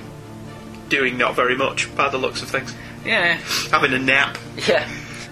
And pages 3 and 4 follow the game almost directly, art-wise. Featured within the main menu of the game is a series of videos for mission briefing, which are optional and only expand on what's been mentioned in the game. These videos are all shown as though they're recorded on security camera, and the art almost copies it perfectly. This sequence in the comic is also based on the remake, The Twin Snakes. As in the original game, Snake has long blonde hair in these videos, but cuts and dyes it due to being identical to Liquid Snake. But in the Twin Snakes remake, he's short brown hair from the beginning. Okay. I can go with that. Yeah. Big Boss was the leader of Foxhound in Outer Heaven before being killed by Snake in Metal Gear 2. And pages 6 to 9 of the submarine and Snake swimming to the island are all taken from the opening cinematic before the main menu. Yeah, well, a lot of the dialogue is taken straight from the game as well, yeah. Which is why it was a bit of a surprise to me later on, which we'll probably get to in later issues, that an awful lot of the dialogue that expands on the characters and the world that is in the game is cut out of the comic. A lot of the codec sequences are cut out because they're the bits that you just read and listen to rather than watch. Yeah, well, see, I would have thought that's the kind of thing they would have expanded on in the comics. Yeah, well, there's a lot less characterisation in the comics. This is the summer blockbuster version. The comics are actually quite a disappointment compared to the game. If I just read these on their own, I thought they were pretty bad. Yeah. Reading them in conjunction with playing the game does give you a better idea of what they're trying to accomplish in the comic. But the comic doesn't work without the game. Yeah. At least I don't think it does. What they should have done is what they did with the Silent Hill games. What did they do with that? They did a series of mini-series that had nothing to do with the games and were just about new characters. Right. Well, I think I made that note later on, so we'll get there as we go along. I thought the art was really muddy. Yeah. I get that the artist, what's his name? Ashley Wood, yeah. was trying to be abstract and scratchy, but there are times where it makes the comic really hard to read. Yeah. I mean, I'll point it out when we get to a issue later on, I had to ask your mum, what the hell's happening on this page? And she didn't know. Well, Ashley Wood as an artist is really good, it's just not as a... I'm not saying that they're not. I'm not saying that the art's bad. He's not a linear storyteller. Yeah, the sequential storytelling's awful. He released a book called, Ashley Wood's Art of Metal Gear Solid, where it was just a series of pin-ups. Which is probably fine. Yeah. Whereas in this, I found it really hard to go. Page 16, I did like that amidst all the muddy artwork and stuff, that we get a nice cleavage shot of the scientist girl. I thought that was... It's nice to know that we've still got a bit of cheesecake on display. DARPA stands for Defence Advanced Research Projects Agency. So it's like S.H.I.E.L.D. Yeah, the DARPA chief, Donald Anderson... That's the guy he has to rescue, isn't it? Yeah, is in Metal Gear Solid 3 as Sigint, Naked Snake's backup. Doesn't he die in this? Yeah, it's set in 64. Oh, right, okay, fair enough. You just ruined the story, man. Sorry. We'll mention it in an issue or two. But... Yeah. Page 18. The inclusion of Mei Link here is understandable, but also questionable. In-game, she tells Snake about the Soliton radar, which he uses as a map, and saves game progress. But since neither of those are needed to read the comic, she doesn't really serve much purpose. Oh, other than to flirt with Snake. Yeah. Well, they all flirt with him in the game. Oh, I cannot believe I've been hit on by these comms. Yeah. But, you're right. Because she's basically you get in touch with to save your game, like you say. So, so in the comics she serves no purpose. So they could have cut her out quite easily and it not made any difference. Yeah. Right, okay, fair enough. Oh, if you have a problem with the flirting, wait till the end of the game. I don't have a problem with Everything it. so beautiful. The ice, the sunset, the deer, and you, Meryl. Don't think I want to know. Pages 19 to 22 act like a guide to the game, and this happens several times during the series. It's fine, but it's very blatant that the comic is telling you where all the weapons are located and where the enemies are. Yeah, I've got exactly that same note. This just reads like the game. Snake finds a Shaft, SOCOM and an M9. Unlike the game, however, the comic doesn't bother explaining what these do up front. I looked it up because I'm thorough. A Shaft distracts radar-guided missiles, an M9's a semi-automatic Beretta pistol, and a SOCOM is something I don't know about. Well, a SOCOM... In the game, it's a gun. Yeah, well, a SOCOM is a variant USP manufactured by Heckler & Koch that includes the Merc 23 handgun, a laser sight, and suppressor built into it. Because all of those things are in the game. The chaff you use to distract the ninja guy... It's just uses to turn off cameras and anything electronic. It disrupts electronic equipment, so it's like an EMP. Yeah. Doesn't explain that here. He just blunders into a room and finds some stuff. Does he even use them in the comic? Not as far as I've read so far, as far as I can remember. I remember the bit later on where he just picks up the sniper and rocket launcher. So it's just there. Yeah. See, in a game... In the game, you have to go through painstaking effort to find them. You have to find these things hidden indoors somewhere. Yeah. And there's one bit that really would have infuriated me if you weren't there, where I had to do something, and then I would have had to go all the way back across the infrared wires to get something that I needed, but because you were there, you said, go in that room and pick that up, you'll need it later. Yeah. That would have annoyed the crap out of me if I was playing it for real. The gun in his hand looks nothing like a Beretta. That's the SOCOM. It looks nothing like the SOCOM in the game. It does. Does it? It has the little brick bit underneath it. I didn't notice it. I thought that looked He never uses different. the Beretta. No, he doesn't, does he? He just uses the SOCOM. All the time? Right, okay. Page 26, why does the art go colour when he gets out the vent? I don't know. It's all like blues and scratchiness, and then suddenly it turns into colour. I say colour. He's outside in the snow. Oh, right. Now he's inside and there's colour. The art's better on that page, it looks like art. Yeah. It doesn't look like he's just scribbled it. It's, it's alright. I thought the first issue was fine for what it is, which is an adaptation of a video game. I've been playing the first game because you've told me to, and I had to. And this plays like that, or a film adaptation of saying the plot's pretty simplistic, but you don't really need a complicated plot for a video game to be exciting. I know in-game Metal Gear Solid is quite complex. Yeah. In terms of the way they've adapted it for this comic, it's not complex at all. It's the summer blockbuster. It's pretty samey. I found the art too abstract and muddy to be effective. But from a story point of view, this just plays like a Rambo movie. Yeah. It's got none of the subtlety or even the complexity that the game has. No. Because of all the background and all the characters and all the other mythology building that's gone into the game. The comic dispenses with all of that. It's its own little story.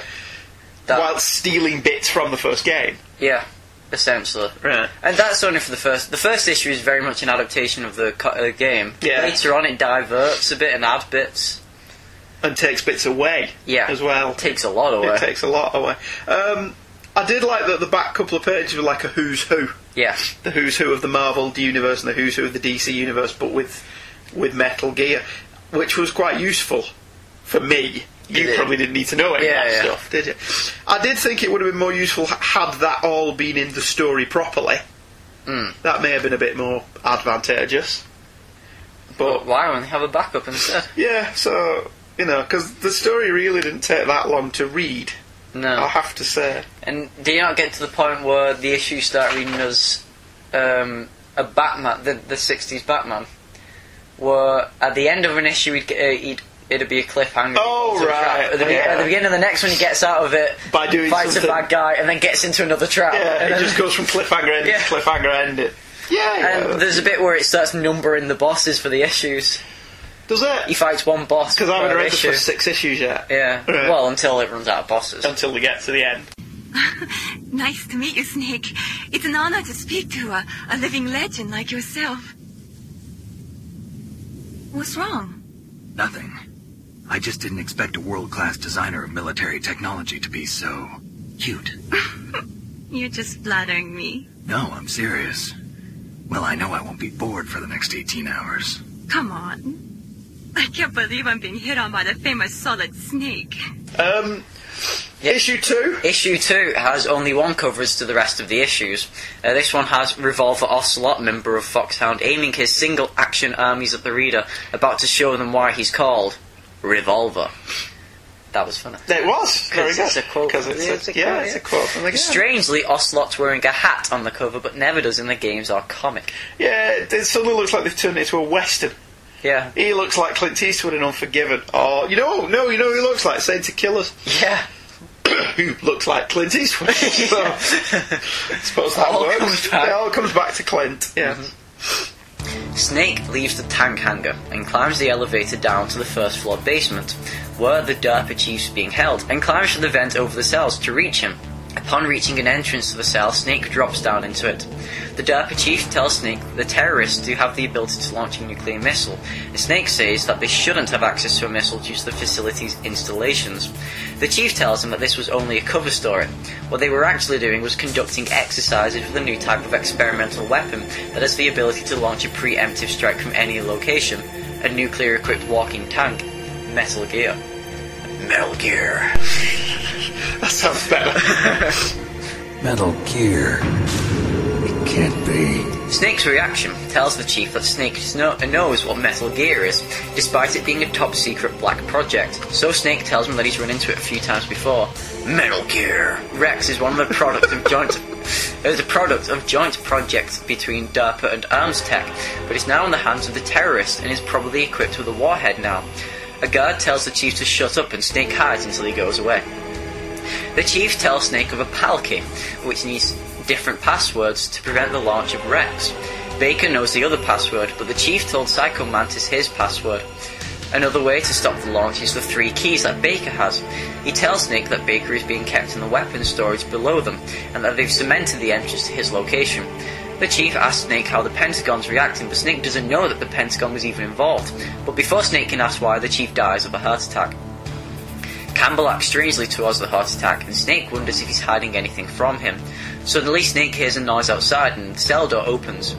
When he walks out, he sees a naked man knocked down on the floor. He's then held up from behind by a disguised soldier who Snake notices is a rookie. He pulls his gun out and aims it at them before 3 guards rush in the door and attack. Snake and the rookie take care of the guards, and the rookie runs away. Suddenly, Snake sees a vision of the terrorist looking at the dead body of the DARPA chief who died in front of Snake in an unknown location before his senses return. He avoids gunfire from the rookie who unmasks herself in the elevator, and Snake knows that she's Campbell's niece. As the elevator ascends, so does Psycho Mantis, who appears in front of Snake and panics him. Snake heads to the 2nd floor basement and bombs his way to Baker, who's alive but tied up to a pillar in the middle of the room. Snake notices that the wires are connected to C4 and is then shot by an unknown enemy. The enemy reveals himself as Special Operations Foxhound, Revolver Ocelot. So, despite that big cover, he's only on the last page? Yeah. That makes sense. Perfect sense. I'd be a bit upset about that. Page 1, now he finds some thermal goggles in a storeroom. The kind of thing you don't think twice about in a game. Of course somebody's left some nuclear missiles lying around. Why wouldn't they? It's a nuclear disposal facility. But in a sequential narrative, this kind of sticks out as being terribly convenient. Yeah. Didn't it? I'm not slagging it off either. It is... They've not done a great job of taking the game and adapting it to another medium. No. He should perhaps have gone into more detail as to where he keeps getting all these supplies from. I've just found some of these. In the game, you accept that he'll just find stuff that he needs later on. I don't care that he finds stuff. I want to know where he keeps them. Yeah, because in the game, it doesn't matter, does it? Yeah. You never give any thought to that in a game, do you? Where's he keeping all this stuff? Yeah. But in the comic, you are drawn to, well, where's he stuffed them? He seems to be wearing a skin-tight outfit. He doesn't have any unsightly bulges. Where's he keeping the goggles? Unless he keeps them on his head. Maybe it's the best place to put them, really. That's possible, yeah. Page 4, the panel of Meryl looks a bit off. You see, in the game she's exercising. Right. The comic makes her look like she's exercising something else. The comic makes her look like she's passed out.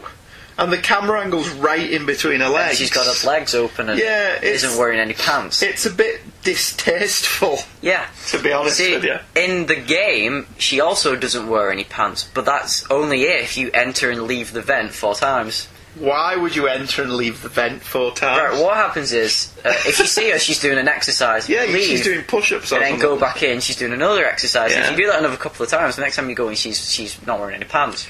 Why would she not be wearing any pants? Easter egg. It's a Japanese game. Right, I'm surprised she's wearing any clothes in the first place. Yeah, okay, fair enough. And she's not hentai. Yeah. All over the place.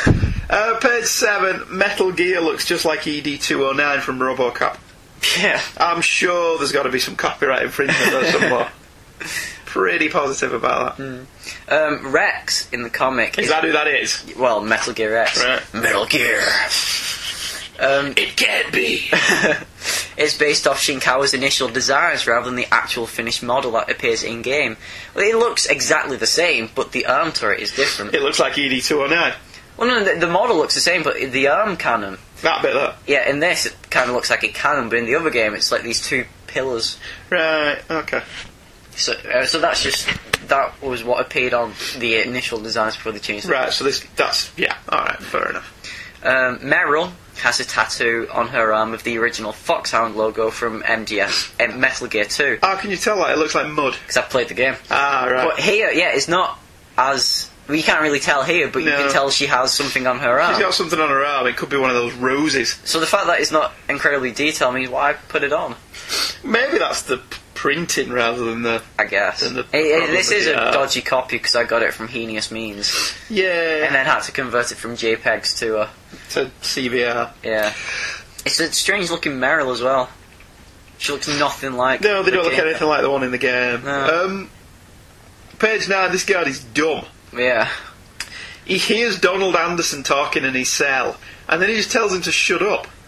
He doesn't go in the cell and check it out. No, he just pops his head through the little slit in the doorway, and then buggers off. Well, I find it hilarious how in the game Snake just moves to the side. In the comic, he jumps up over the wall and holds on the roof. Yeah, well, in the game, you can be stood right in front of them. Yeah. But as long as you're in shadow, they don't see you. Well, they have the little cones, so you can stand right behind them. Yeah, and as long as you don't move or anything, they don't notice that you're there. So it was a bit more credible than that. Well, the guard, called Johnny, appears in all the games. He's a recurring character and he's a joke. In the first one, he appears a couple of times and has bad bowels. He needs to go for a poop all the time. Yeah. And is pretty stupid and gets dumped with all the thingy missions and gets left knocked out and naked. Yeah. Is he the guy who's got a pixelated ass? Yeah. Right. In the second one, you don't see him, but you can hear him on the toilet with a bad belly. Right. In the third one, it's his dad, who has a bad belly. Right. Who also watches the cells. And in the fourth one, he's a main character called Akiba, which in Japanese, is Japanese, which roughly translates to English as pants. Brilliant. I'm not joking here. You're not. What a bleep it in this one. By the end of the game, marries Meryl. Does he? Yeah. Poor Meryl. Yeah, a bit of a spoiler alert there. Yeah, well, it's alright, it's okay. And poops his pants. Well, actually, you can watch him poop his pants. I don't want to be honest with you. Not my thing. Yes. Page 24 has a Bond reference. Is that the bullet thing? Yeah, the little bullet. The bullet eye. Metal Gear Solid 3, which introduces Ocelot and his obsession with spaghetti westerns, is just one big Bond. Is that the one where they're just talking about From Russia with Love all the time? There is a bit in it where it's like, I don't really like James Bond. And his leader, Zero, who's a British, it's like, what do you not like about Bond? He's an exceptional character, it's a great story, it's riveting. You know what, Snake, we could have you fighting a fake snake, and then turn around and it shoots tranquilizer darts at the enemies. I do remember I popped through the room and they've been having a big long conversation about From Russia with Love. Well, it starts off with a little sequence, which is a Bond sequence, and then it has a Bond-esque title song. Does it? Yeah, Snake Eater. Oh. And then it goes into your main story where he gets captured and interrogated. And is that what you're ending the show with? Snake, probably, yeah. Probably, yeah. Snake, have you seen 007 From Russia with Love? Nah, I don't like those movies. Real spies are nothing like James Bond. It's pure fantasy. Snake, I don't think the Major's going to like you saying that. And even though it's fiction, I can't help but comparing myself to Bond. What exactly don't you like about James Bond? I mean, is it the fantastic gadgets? The cars? The guns? Major. Snake, wouldn't you like to have a gun shaped like a pen? What good is a pen gonna do me in the jungle? I'd look like a fool. Then what about a snake-shaped gun? You could make it look like you're grappling with a giant snake and then get a shot in on the enemy while they're distracted. Okay, now you're being ridiculous. We'll make you a snake-shaped gun that folds up and fits into an attaché case. Will you give it a rest? Oh, I get it. You're worried about how to handle the ladies, aren't you? No. I knew it. To tell you the truth, I don't like the idea of playing hanky-panky with enemy femme fatales either. But that's part of Bond's appeal. You could learn a thing or two from him. I mean, what about this Eva? What are you planning to do with her? I don't even trust her yet. No, that's not what I mean. You can't let yourself get involved. This is a game of spy versus spy. She's using you just as much as you're using her. I realize that. You've got to grab the initiative, and to do that, you have to get the upper hand in the relationship. That's what a spy is supposed to do. Get the upper hand? I don't think I'm cut out for that mission. Maybe if you change your code name to 00 Snake. Major. 007 is the biggest thing to come out of England since the Mayflower. I wouldn't be surprised if they made 20 more of those movies. Didn't you know? The Major is a huge James Bond fan. Don't get him worked up like this. Worked up? Maybe you don't realize this, but now that you've got him started talking about Bond, I'm going to have to listen to him lecture for a whole hour after he gets off the radio. You have my sympathy. It's too bad you can't enjoy such a great movie, though. I guess I'm just one of those people who can't enjoy spy flicks. This was alright, I suppose. The story's amping up, although I suspect if you played the game it all seems a bit pointless, as it does suffer from rather cardboard characters with motivations that run the gamut from A to A. It's fine in the game, but as a sequential narrative, you need a bit more. Yeah. I'm kind of enjoying playing the game more than I'm enjoying reading the comic. Street Fighter, the comic. Yeah. Well, you said you enjoyed playing the game. You wouldn't think that from watching you play the game. Oh no, but I'm like that with games anyway, aren't I? I'll sit there with, this is crap, I can't do this. What? What do you mean I have to go all the way back to the beginning? But I'm like that with every game, I'm just very impatient. Well, there is that, yeah. Is what it is. But I'm enjoying the game. The comic seems to be lacking something. Maybe it's the Civil War version. Yeah. let's not go there. Issue number 3. The cover of issue 3 shows the cyborg ninja who is in this issue. So I guess by the time you're looking at this cover, you don't know who he is unless you play the game. That's true. Yeah. Looking at the reader holding his sword. What's he doing with his hands? Showing off. Why would he hold a sword like that? He's in traditional sword pose with the sword held in such a way. Has his fist outwards. But his fist is outwards, so that doesn't make any sense. But the sword's running across the top of his head like you would hold a sword, I suppose. But the other hand is not on the hilt of the sword. Like you would normally have both hands on the hilt of the sword. Yeah, cross. His other hand is across over his mouth. And it just looks like that would be an incredibly uncomfortable position to actually be in. Maybe. Well, he's a cyborg ninja, so... Yeah, it doesn't actually make You've seen his ballet in the game. Yeah, well, he's irritating in the game. Oh, I want to feel pain, hit me and kill me. Well, stand still then! Hand-to-hand combat. It is the basis of all combat. Oh, God, yeah, that really got on my tits after an hour. What's the story, Morning Glory? Snake and Ocelot fight whilst Baker panics that he'll be blown up. Before Ocelot can fire the final shot, his hand is cut off and the wires surrounding Baker are also cut. The invisible enemy reveals himself as a cyborg ninja who Ocelot somehow knows. Ocelot escapes and the ninja turns to Snake. The ninja jumps away and attacks Snake from behind. Snake then turns and begins to fight back. And that is it. This is one long fight scene. Which makes sense, because in the game it's one long fight scene. But in the game you just run around in circles trying to shoot the guy before he shoots you. There's not really a lot to it. What I find interesting is on page 1 it has a recap, whereas the rest of them don't. Yeah, the rest of them don't bother, do they? No. Which seems a bit strange. But, because even in this, he stood in the middle of that thing that in the game you can't go near or you die. Well, which didn't make a lot of sense to me.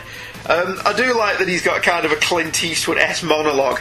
This is the greatest handgun ever made. The Colt Single Action Army. 6 bullets. More than enough to kill anything that moves. Do you feel lucky, punk? You're about to find the real reason why they call me Revolver. Special Operations Foxhound. Revolver Ocelot.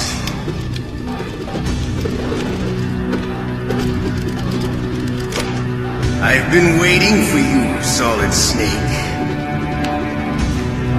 Now we'll see if the man can live up to the legend. This is the greatest handgun ever made. The Colt Single Action Army. 6 bullets, more than enough to kill anything that moves. Now I'll show you why they call me Revolver.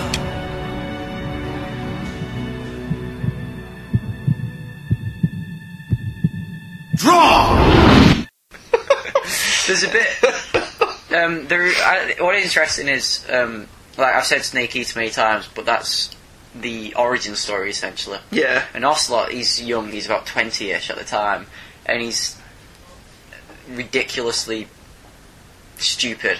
Oh, okay. And he keeps messing up, and he's trying to be cool and badass, but messes up every time.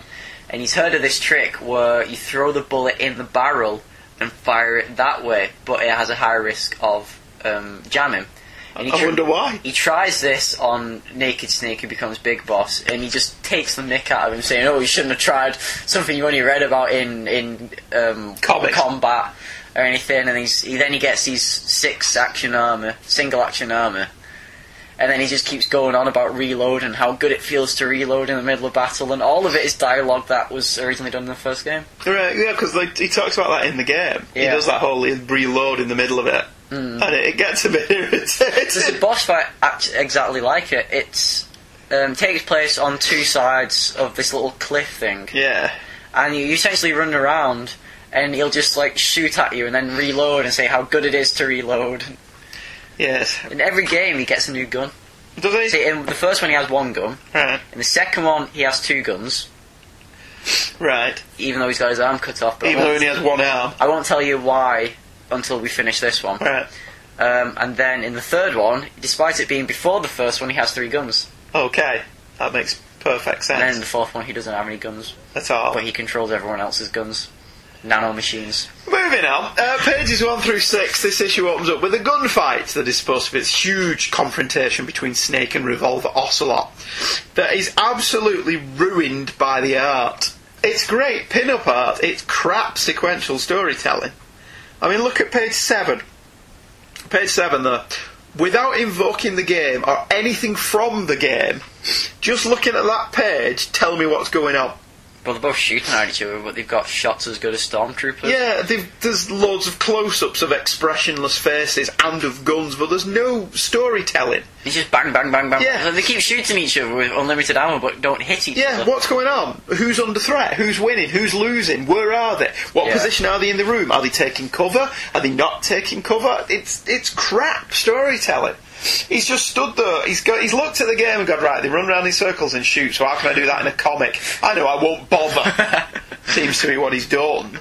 In the game, this is a moderately tense, exciting bit, if overlong and irritating, if you've got my patience and attention span. But in the comic, it's just quite bad. Yeah. Page 8. Well, I think we're going to have different page numbers, really. Yeah, it don't matter. Ocelot saying Snake has the same codename of the boss could now have 2 meanings.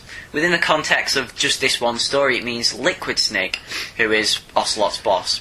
But within the overall story, it can mean Naked Snake, the former codename of Big Boss, as after their original antagonistic, well, not opposing views. Right, I was just finding it on the page. Become rather close allies. Right. Okay, fair enough. See, the best buddies in the new game. Are they? Yeah. Well, they've kissed and made up, have they? Well, after seeing some of the fan images from the first one. I don't want to know. Carry on. At page 9, Ocelot gets his right hand cut off. Now, pay attention, because the artist doesn't.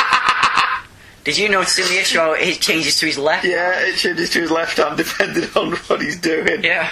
And I love that the blood's just shooting. It's gushing out of his severed arm. There's moments like this where it is very much the Twin Snakes remake rather than the first one. Yeah. 'Cause it is very over the top. It's, Again, I didn't quite understand what was happening in the bottom of that page. I mean, I think it might be this fight in the Twin Snakes where Snake runs on the bullets. Right. He does a Matrix bullet time run over the bullets. Alright, we'll see, and you buy that in a game? Well, you don't realise it. Right, okay, so fair enough. Page 11. In the middle of the battle, the invisible enemy shows up and hacks off a limb, which is convenient for Snake. Yeah. Because he doesn't have to actually fight him now, because he's cut his arm off. The design of the invisible enemy, what's his proper name? Cyborg Ninja. That's the name given to him. We don't know his proper name. Yeah. Is actually pretty cool, and much more what I expect of from a Japanese game. Is that the one you've got a doll of? No, that's Raiden, who's introduced in the second one and becomes a new Cyborg Ninja. Ah, right, I see. The Cyborg Ninja, actually, Shinkawa, the game designer, has said he's his favourite character to draw and design. He's a very good design. He's a bit like Deadshot. Yeah. From DC, isn't he? Not as colourful, he's more in an all-silver deal. But his mask is very similar to Deadshot. He's all silver in this, but in the game he's blue and orange. So yeah, there's a lot of colour taken out of it. Well, this is practically black and white in many cases, isn't it? But I liked his design. I thought he was really good. On page 15, the seeds are beginning to be planted here for who the Cyborg Ninja is. Now, one of my problems with this game is that the player is expected to know who the person is, which they wouldn't if they hadn't played the original 2 Metal Gears, and this translates to the comics as well. In the game, like I said, it comes with previously you can read, with recap. And when you reload every time, it asks you, do you want the previously? Yeah. So, even if you hadn't played the original 2, you still know who all the characters is, including who this character is, because he has appeared before. Yeah. I like his design work. He didn't really do a lot. The last third of this issue is just a different fight scene from the beginning third. Yeah. But I quite liked it. It's the fact that it's so fast-paced helps with the story, such as it is. But the art is still a real hindrance. It's good. in that abstract Bill Sienkiewicz kind of way. It's crap at depicting what's happening. It's too muddy and the colour palette is murky, and it's really affecting my enjoyment of the comic. The game is much more comic book looking than the comic is. The comic's infuriating because of the artwork. You know what we should do and see if it's any better? What? Watch the animated comics. Yeah, and see if they're better than these. Because they're releasing a Legacy collection, which collects all of them. Yeah. And it includes the 2 animated comics for 1 and 2, but redone for Blu-ray. Right. So they may be better than this, yeah. The final fight scene that takes place here and in the following issue is not in the game. The fight between Snake and the Ninja happens a bit later. Does it? Yeah. Oh, yeah, he gets away from It's in the office. Ocelot and then goes and does something else, doesn't he? Right, so they've cut a big chunk of the game out of that. Right, well, they're not, but they swap it. They have 2 fights for the Ninja rather than just the 1. Right, okay. 4 days. Issue 4. Issue 4, the cover of issue 4 shows the next Foxhound boss fight, Vulcan Raven. He's kind of stood there with a big tank on his back. Yeah. It's not very good, is it? It's alright. It's alright if you know who he is, I suppose. Yeah. He's not in the game, he's big and giant and stupid. Alaskan. Yeah. There's a bit in the game where he... Is he the guy driving the tank? Yeah. Right. This is Vulcan territory. Right, yeah. I know what you mean. Yeah. Don't look anything like him. There's a bit later on where you have to fight him one-on-one. Right. In person. And he says, "You are Alaskan too." And Snake's like, "Yeah." And he's like, "Well..." I thought he's tough in Alaska. Wait, that's what he says. It's like, "Have you ever heard of the Alaskan ice trials Olympic sport?" Snake's like, "Yeah, I was a musher." Okay. And he goes, "Have you ever done the ear pulling? It is a test of strength." It's like cable toss. And Snake just goes, "You want to pull each other's ears?" You live in Alaska too. You know of the World Eskimo Indian Olympics? Yeah, I know it. Must be a real threat in the muck duck eating contest. Yes, you are right. But there is another event that I excel at. It is called the ear pull. It is an event where 2 opponents pull each other's ears while enduring the harsh cold. It tests spiritual as well as physical strength. You want to pull each other's ears? Anyway, issue 4. The ninja has a panic attack and then escapes. The Snake returns to Baker, who believes Snake has been sent by Jin Houseman in the Pentagon. His name is important. Right. Baker tells Snake that he told terrorists his code after being tortured due to Mantis not being able to read his mind due to brain implants that everyone has. Snake questions this as Donald Anderson, the DARPA chief, told him that Mantis read his mind.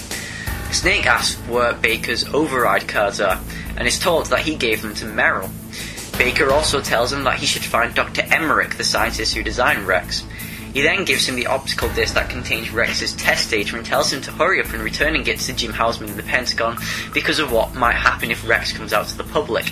This confuses Snake as Rex uses currently existing technology, and Baker says that yes it does, but something else about Rex doesn't. But can't say what exactly because a heart attack cuts him off, and Baker tells Snake in his dying breath that they are using him. Snake speaks to his backup team via codec, and more shifty reactions from Campbell lead Snake to question him. On his way to the tank hangar and out of the nuclear warhead storage building, Snake contacts Merrill, who opens the door leading to outside for him and tells him that the island is actually owned by an arms tech dummy corporation and isn't a disposal facility at all, and that this was to be the final test for Rex. When Snake reaches outside, he's contacted by a Deep Throat. He tells him about the mines outside before Snake's attacked by a tank being driven by Vulcan Raven. This is Raven's territory. Snakes don't belong in Alaska. I will not let you pass. Page 1's god-awful. What's going on there? It's alright as a pin-up. Where's the definition of the different figures? Why does the background flow into the figures? Why is the colouring so blare? What's going on? He looks like he's being crucified. What's he doing there? Jumping up. The ninja is? I think so, yeah. And is that Snake? The Snake's kind of turning around. Yeah. And the ninja's jumping up. It's not very good, is it? I guess. Let's be honest. That one's not even good as a piece of art.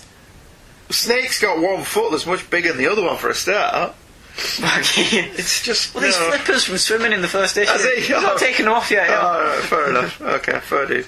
Again, the art's a bit murky in the fight scenes, and you can't really tell what's going on. And then all of a sudden it'll just switch to pencils. It has done a few times. Yeah, but sometimes, like there, on page 7, it's fine when it switches. Is that Merrill?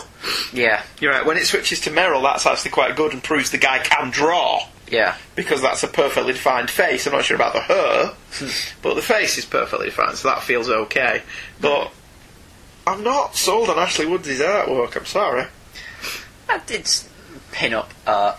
Yeah, but I don't want that when I'm reading a story. He has done other comics, which are much better because they're more of his pencils. Right, okay, fair enough. The dialogue about finding Merrill's codec frequency on the back of the game box has been removed for obvious reasons, because it's a comic and doesn't come in a box. Yeah. That would have infuriated you playing it digitally. Yes, like, where's the box? Yeah. How do I get the code? That would help. But you were able to get the code from it. So it's a little neat bit of metatextuality which happens a few times within the games. Yeah. The scene of Raven talking to his Raven has been added for the comic. In the game, Snake just goes outside and he's attacked by a tank, whereas in this, Vulcan Raven is watching from above and waiting for him. Yeah, there's no Edgar Allan Poe quotation in the game. No. As far as I know. Although I may not have got to the end yet. It starts feeling a little bit like the Sinister Six. Oh, I spent ages going fighting the tank in the game, didn't I? Yeah. Which is the back end of this issue. It feels like the Sinister Six, and Snake keeps fighting a bad guy, and then the bad guy gets away, and then he fights another bad guy, and then the bad guy gets away, and then he fights another bad guy. The artwork, I don't want to keep banging on, but it's really interfering with my enjoyment of the story, and there are places where it's so abstract, and the colouring so muddy, I can't actually tell what's going on. I did like the last page with Snake being blown up. I thought that was quite funny. Well, there's a little character beat which carries on into the next issue that isn't in the game. Yeah. In the game he just avoids the missile, no problem. But in this he just gets blown up and... You say no problem, I say that took me an hour. In the cinematic. Yeah. When you're not playing him. When I'm specifically I'm not playing. Specifically you. Yeah. But in the comic, he just gets blown up by the tank constantly before he just turns around and blows it up. Yeah, just leading to a cliffhanger ending that didn't really make an awful lot of sense. In fact, he spends like 10 pages in this getting beaten up by the tank. And then the Raven shows up. Anyway, the opening to this is just one long big tank fight scene. Blowing our loads too early. Issue 5, yeah, we've not talked about issue 5 yet. No, yeah. The cover to issue 5 is of Solid Snake looking moody against a black and white wall. Meh. That's all I've got to say about that one. Neat poster. Have a look at the covers on the website, lovely listener, and tell us what you think of them. Snake manages to hide in the snow and surprises Vulcan Raven by throwing a grenade inside the tank. That's the first 7 pages. Yeah. Michael summarised the first 7 pages there in one sentence. Because he spends 6 of those 7 pages being beaten by the tank. Yes, he does. These are all true facts. As Snake walks into the disposal building, Raven climbs out of the tank. Inside, Snake finds a PSG-1 sniper rifle and a Nikita missile. He finds these, by the way. Yeah, they're just there. Yes. The Nikita is a remote-controlled rocket launcher, and is then contacted by Master Miller, one of Snake's old friends, by a codec. Master Miller is kind of important, which is why it's confusing he's introduced so late on. On Snake's way down to Emmerich's office, Ocelot, Raven and Liquid discuss Snake's fate. On the way to the office, Deep Throat contacts Snake again and warns him of the gas and electrical flaw, so Snake uses the Nikita to destroy the high-voltage switchboard on the other side of the office. With the floor safe, Snake makes his way to Emmerich's office without knowing about the several guards in the room next to him, outside the office. As Snake encounters the guards, they're being killed by an invisible enemy. The enemy reveals itself as the Ninja and turns to Emmerich. Snake stops him from killing the Doctor, and the two begin to fight. The Doctor? The Doctor. He's called Dr. Emmerich. Oh, right. So not the Doctor. The Doctor, yeah. He's not going to regenerate, is he? No. Okay, fair enough. He regenerates into Otacon. Does he? They wouldn't see that coming. In the game, as I said, Master Miller is introduced much earlier on. He's introduced in the vent on the way to the tank hangar. Miller was introduced in Metal Gear 2, and recently appeared alongside Big Boss in Peace Walker and Metal Gear Solid 5. Which does kind of question his age, because There's a 20-30 year gap in between both of them games. He looks exactly the same. Maybe he's just got very good genes. Or maybe you will find out why he looks the same age later on. Oh, right. It's a plot point. There is a plot point. I see. Page 11 I actually found was quite interesting in that there's actual character and dialogue. Yeah. Between all the fighting. It's dialogue that's lifted pretty much straight from the game. Well, this isn't in the game, actually. There's stuff about the game. Oh, yeah, there's bits of it, yeah. Ninja is. But this scene itself isn't. No, the scene itself isn't, but some of the dialogue is lifted from the game. But I actually quite like these 2 pages because of that. Yeah. All the stuff about the Sea snake. It's an animal to be feared. That's in the game. Yeah. But I quite like this because it felt like we didn't just go from one fight scene to the next fight scene. We actually got a bit of character development. Well, we actually got a bit of characters talking to each other in between all the carnage, which, you know, is quite nice occasional. Yeah. Pages 15 to 22 are more obvious than in the game. In the game, Snake walks down the corridor to the office and hears the dying soldiers and sees the dead bodies after the fact. The violence is never seen, whereas in the summer blockbuster comic, all the violence is shown and over the top. Where they cut the top of the guy's head off and it slowly slides off. Yeah. Yeah, that was very Saw or Jason Voorhees, wasn't it? Yeah. I thought it was quite funny. The comic also doesn't mention Emmerich wetting himself when he hides in the locker. No, which they make a big deal out of in the game, don't they? Yeah. It's reflected in the second one when you find his sister and she wets herself. Delightful. Yeah. Good. They have a history of wetting themselves. Apparently they're bed wetters. Yeah. The Emmerichs. Or locker wetters, since they both pee in a locker. Yeah, okay, fair enough. I don't really have much different to say about this on an issue-by-issue basis. Some of the violence in this was pretty funny. The guy getting the top of his head sliced off was nicely graphic. But it's pretty much ramping up to the conclusion. It's not bad. I'm not disliking reading it. In fact, it's quite fun, like Michael says, in that summer blockbuster way. But I'm not really caring about any of the characters or the mission. It's one of those series that seems a bit slavish in certain areas to what it's adapting. In this case, I think the game would have been better adapted if they'd taken certain characters from the game and done a different story with them. Yeah. Or done more on the backstory and why he quit and stuff. But you said that was all in the previous game. There is a story in Metal Gear Solid 2 Issue 0, which was written by Matt Fraction. It's only 6 pages long, mostly dialogueless, and it's just a fight scene. So Matt Fraction didn't do a lot of that? Not really. Alright, fair enough. The art's still variable. I don't think my opinion on that's going to change at this point, do you? Probably not. No, I wouldn't have thought so. Moving on to Issue 6. Issue 6's cover is of Snake and the Cyborg Ninja facing each other. It's not very good. Have colour. Colour! Yeah, but it's all one colour. There's not multiple colours there. It's like we've got red, and then a bit more red, with a dash of red, just to set it off to some red. The different shades of red, you know, it's all about the shade. Oh yeah, there's a dark red, there's a red, there's a light red, there's some white and red, and a bit of red. What do you mean you don't like red? Can't see red! I want some more colours, it's got red on it! Red, lovely red, beautiful red. Can't eat spam, green spam, egg chips, spam, red. Can't eat red spam. No, probably not. No. What happens in number 6, Michael? Cyborg Ninja tells Snake that he wants to fight to the death, so Snake shoots him. Indiana Jones style. Until he realises that he cannot beat him with a weapon, and so they fight hand to hand, as it is the basis of all combat. Only a fool trusts his life with a weapon. How many times did I have to sit through that bit yesterday? We'll see later on. Yeah, as he cuts the scenes in. As the ninja talks, Snake is shocked when he realises that the Mike he's fighting died in Zanzibar land. The ninja doesn't remember Zanzibar at all and panics before running out of the room. As he leaves, Snake knows who he is, Grey Fox. Campbell doesn't believe it as he witnessed Snake kill him himself, but Naomi tells both of them that the casualties of Zanzibar land were used as experiments for the gene therapy experiments, including Grey Fox himself. As Fox runs away, he encounters Psycho Mantis, who tells him that he's a broken man after killing her family. Meanwhile, Snake interrogates Emmerich over Rex. Emmerich says that Rex was designed for defensive purposes only, which angers Snake, as he knows it's being fitted with a nuke. Emmerich is confused as he only designed it to be defensive, and Arms Tech changed its purpose without him knowing.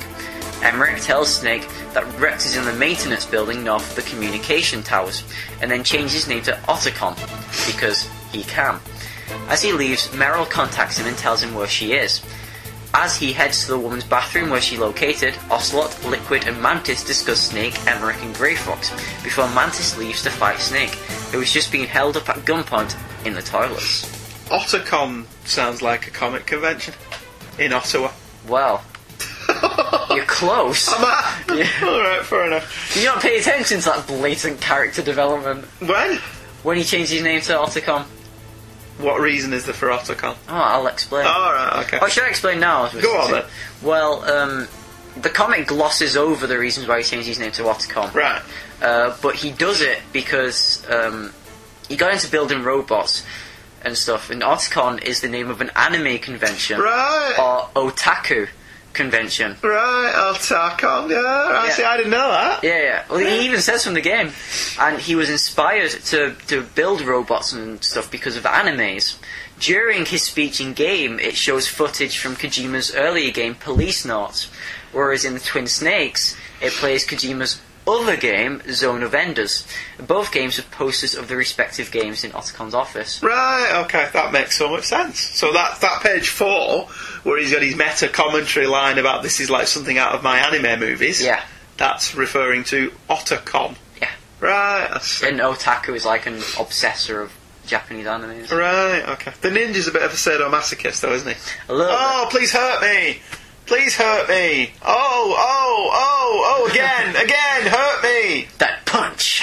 Yeah. Do you remember the feeling of broken bone and sinew? Yes, I thought that was all a little bit silly. Hurt me, Snake. Hurt me more, dog! They did... Bring in the gimp. They did a parody called Metal Gear Awesome, where this fight scene is... They take the mick out of the Cyborg Ninja... Right. Having the same voice actor as the DARPA chief. Right. So despite Grey Fox being white, he has a black voice. And it's kind of blatant because it's the stereotypical black voice, really. Right. So in this parody cartoon, he's like, Snake, hurt me, dog! Hit me more! You should have got Ving Rhames to do the voice. Yeah. Snake, hurt me! I lied! Please! What? More, Snake!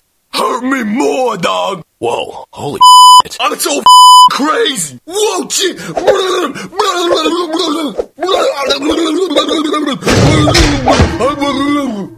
Grey Fox! Grey Fox, like I say, was introduced in Metal Gear and was revealed to be working alongside Big Boss, but Snake considered him to be his only friend until he met Colonel Campbell. In Metal Gear 2, Snake and Grey Fox fight, first with Fox inside the Metal Gear D, and then to the death on a minefield in a hand-to-hand combat, and Snake killed Fox. Right. Or at least he thought he did until this. But he's back. Yes. Page 14 is an example of a retcon that happens several times with this game and the rest of the franchise. Dr. Clark, who Naomi said was the leader of the gene therapy experiments, is described as a man, as he is also in the game. But in Metal Gear Solid 3, which I've said several times, is the origin story to the franchise, and the questionable sequel to MGS3 Peace, Portable Ops, it retcons this game by having her be a woman, known as Paramedic. Right. The experiments are part of the Patriots experiments, but the Patriots themselves won't be revealed until the next game. So how far in advance has he had this planned out?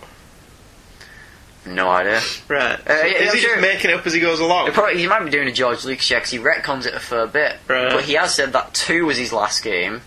And then he did a third one. And then he said the 4th one would be his last game. And now there's a 5th one. But now there was 2... Yeah, there was another one after that, which... Because the way he's working is, if Konami want more games, then he's making them Big Boss games. Right. Because there won't be any more Solid Snake games, because 4 was the last one. Right, until the money runs out. So what he keeps doing is he keeps going back to Big Boss. So MGS3 was about Big Boss. Portable Ops, which isn't canon anymore, is about Big Boss. Peace Walker is about Big Boss. MGS5 is about Big Boss. It's all very confusing. Says he who understands the intricacies of comic book continuity. I was never confused by pre-Crisis Superman continuity, but this Metal Gear Solid stuff... Yeah, pages 17 and 18, the conversation between Psycho Mantis and Grey Fox are also new, and foreshadow character beats that happen much later on in the game. Right. Snake turning gay from Mantis's power and the conversation about Meryl's arse are also removed from the comic. And Meryl tells Snake where she is, rather than the player actually having to look at the behinds of several guards until they find her. To find out who she is. In the game, she's the there's only woman. a lot of there's a lot of close-ups. Snake and Otacon have a full in-depth conversation about her behind. Well, it's Japanese. And then you have to go around looking at guards' butts. It's delightful. And since she's the only female character in the game... I like big butts and I cannot lie. And then once you find her, she runs off and hides. Right, fair enough. This was better. There wasn't as much padded fight scenes in this one. And it starts to feel like a proper espionage thriller instead of a series of set pieces ripped off from the game. The whole conspiracy backstory was nicely developed in this comic rather than just having them throw in a few vague references in between fights. I still think the art style's meh. But it is making more sense doing the game at the same time you read the comic, which kind of implies the comic doesn't stand on its own. But, that's just me.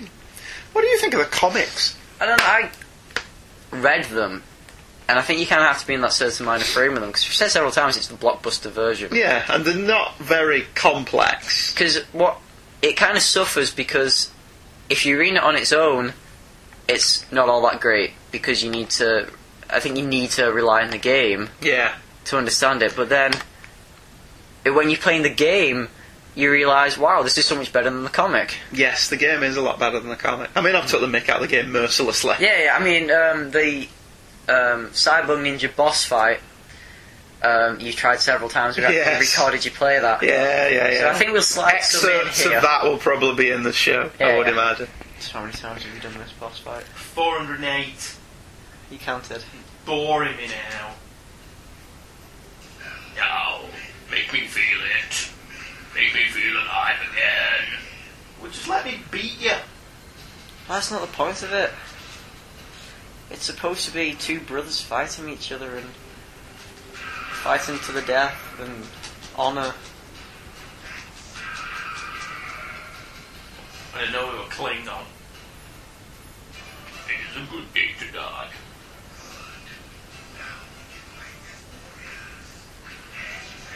Where does that sword go? It is the basis of all combat.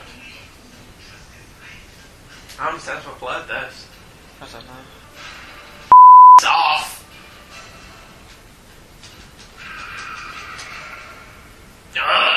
Controls on this crap. It's off. That's it. So, the whole point of this is he wants to feel as we want you to beat him up, so now he turns invisible. Making a challenge out of it. I don't want to challenge out of it, I just want to kick the crap out of it. Oh. I hate this game, it's crap.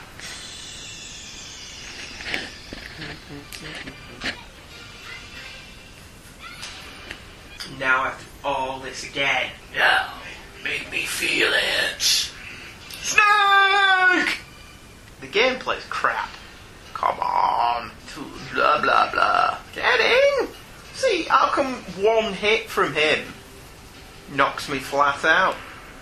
Well, that's not right. Because he's a cyborg ninja. I don't give a rat's ass if he's a cyborg ninja. The whole point of the game should be fair fight. Well, there's a fair fight. It's hand to hand. The basis of all combat. Yeah, basis of all combat, my ass. Get off! This game sucks! Yeah. Make me feel it.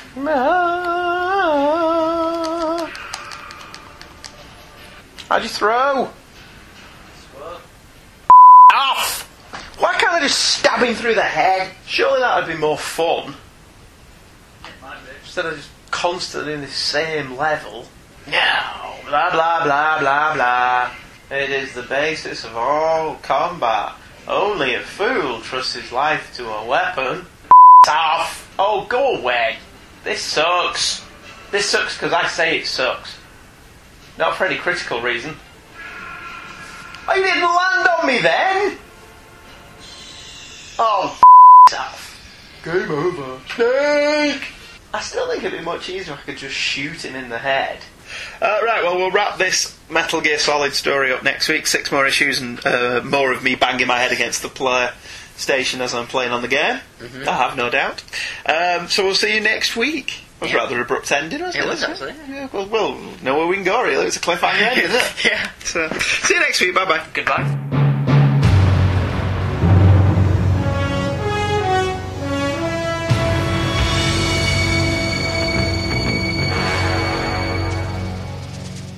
Hey Kids Comics is a The Devil Will Find Work for Idle Hands to Do production.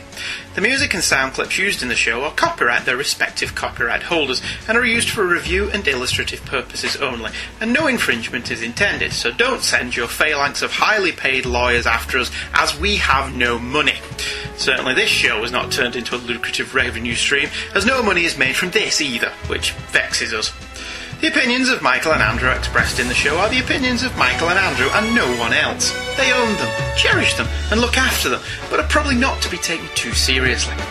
New episodes drop every Thursday at twotruefreaks.com, and Hey Kids Comics is a part of the Two True Freaks Internet Radio Network, your one-stop shop for a plethora of truly fine shows. Join in the fun. We have a website where you can see the covers of the comics we've covered at www.heykidscomics.webspace.virginmedia.com, and we can be emailed directly at heykidscomics@virginmedia.com. We can also be friended on Facebook by using Hey Kids, all one word, as the first name, and Comics as the surname. We also have a forum, www.forumforgeeks.com. We do hope you enjoyed this episode of Hey Kids Comics.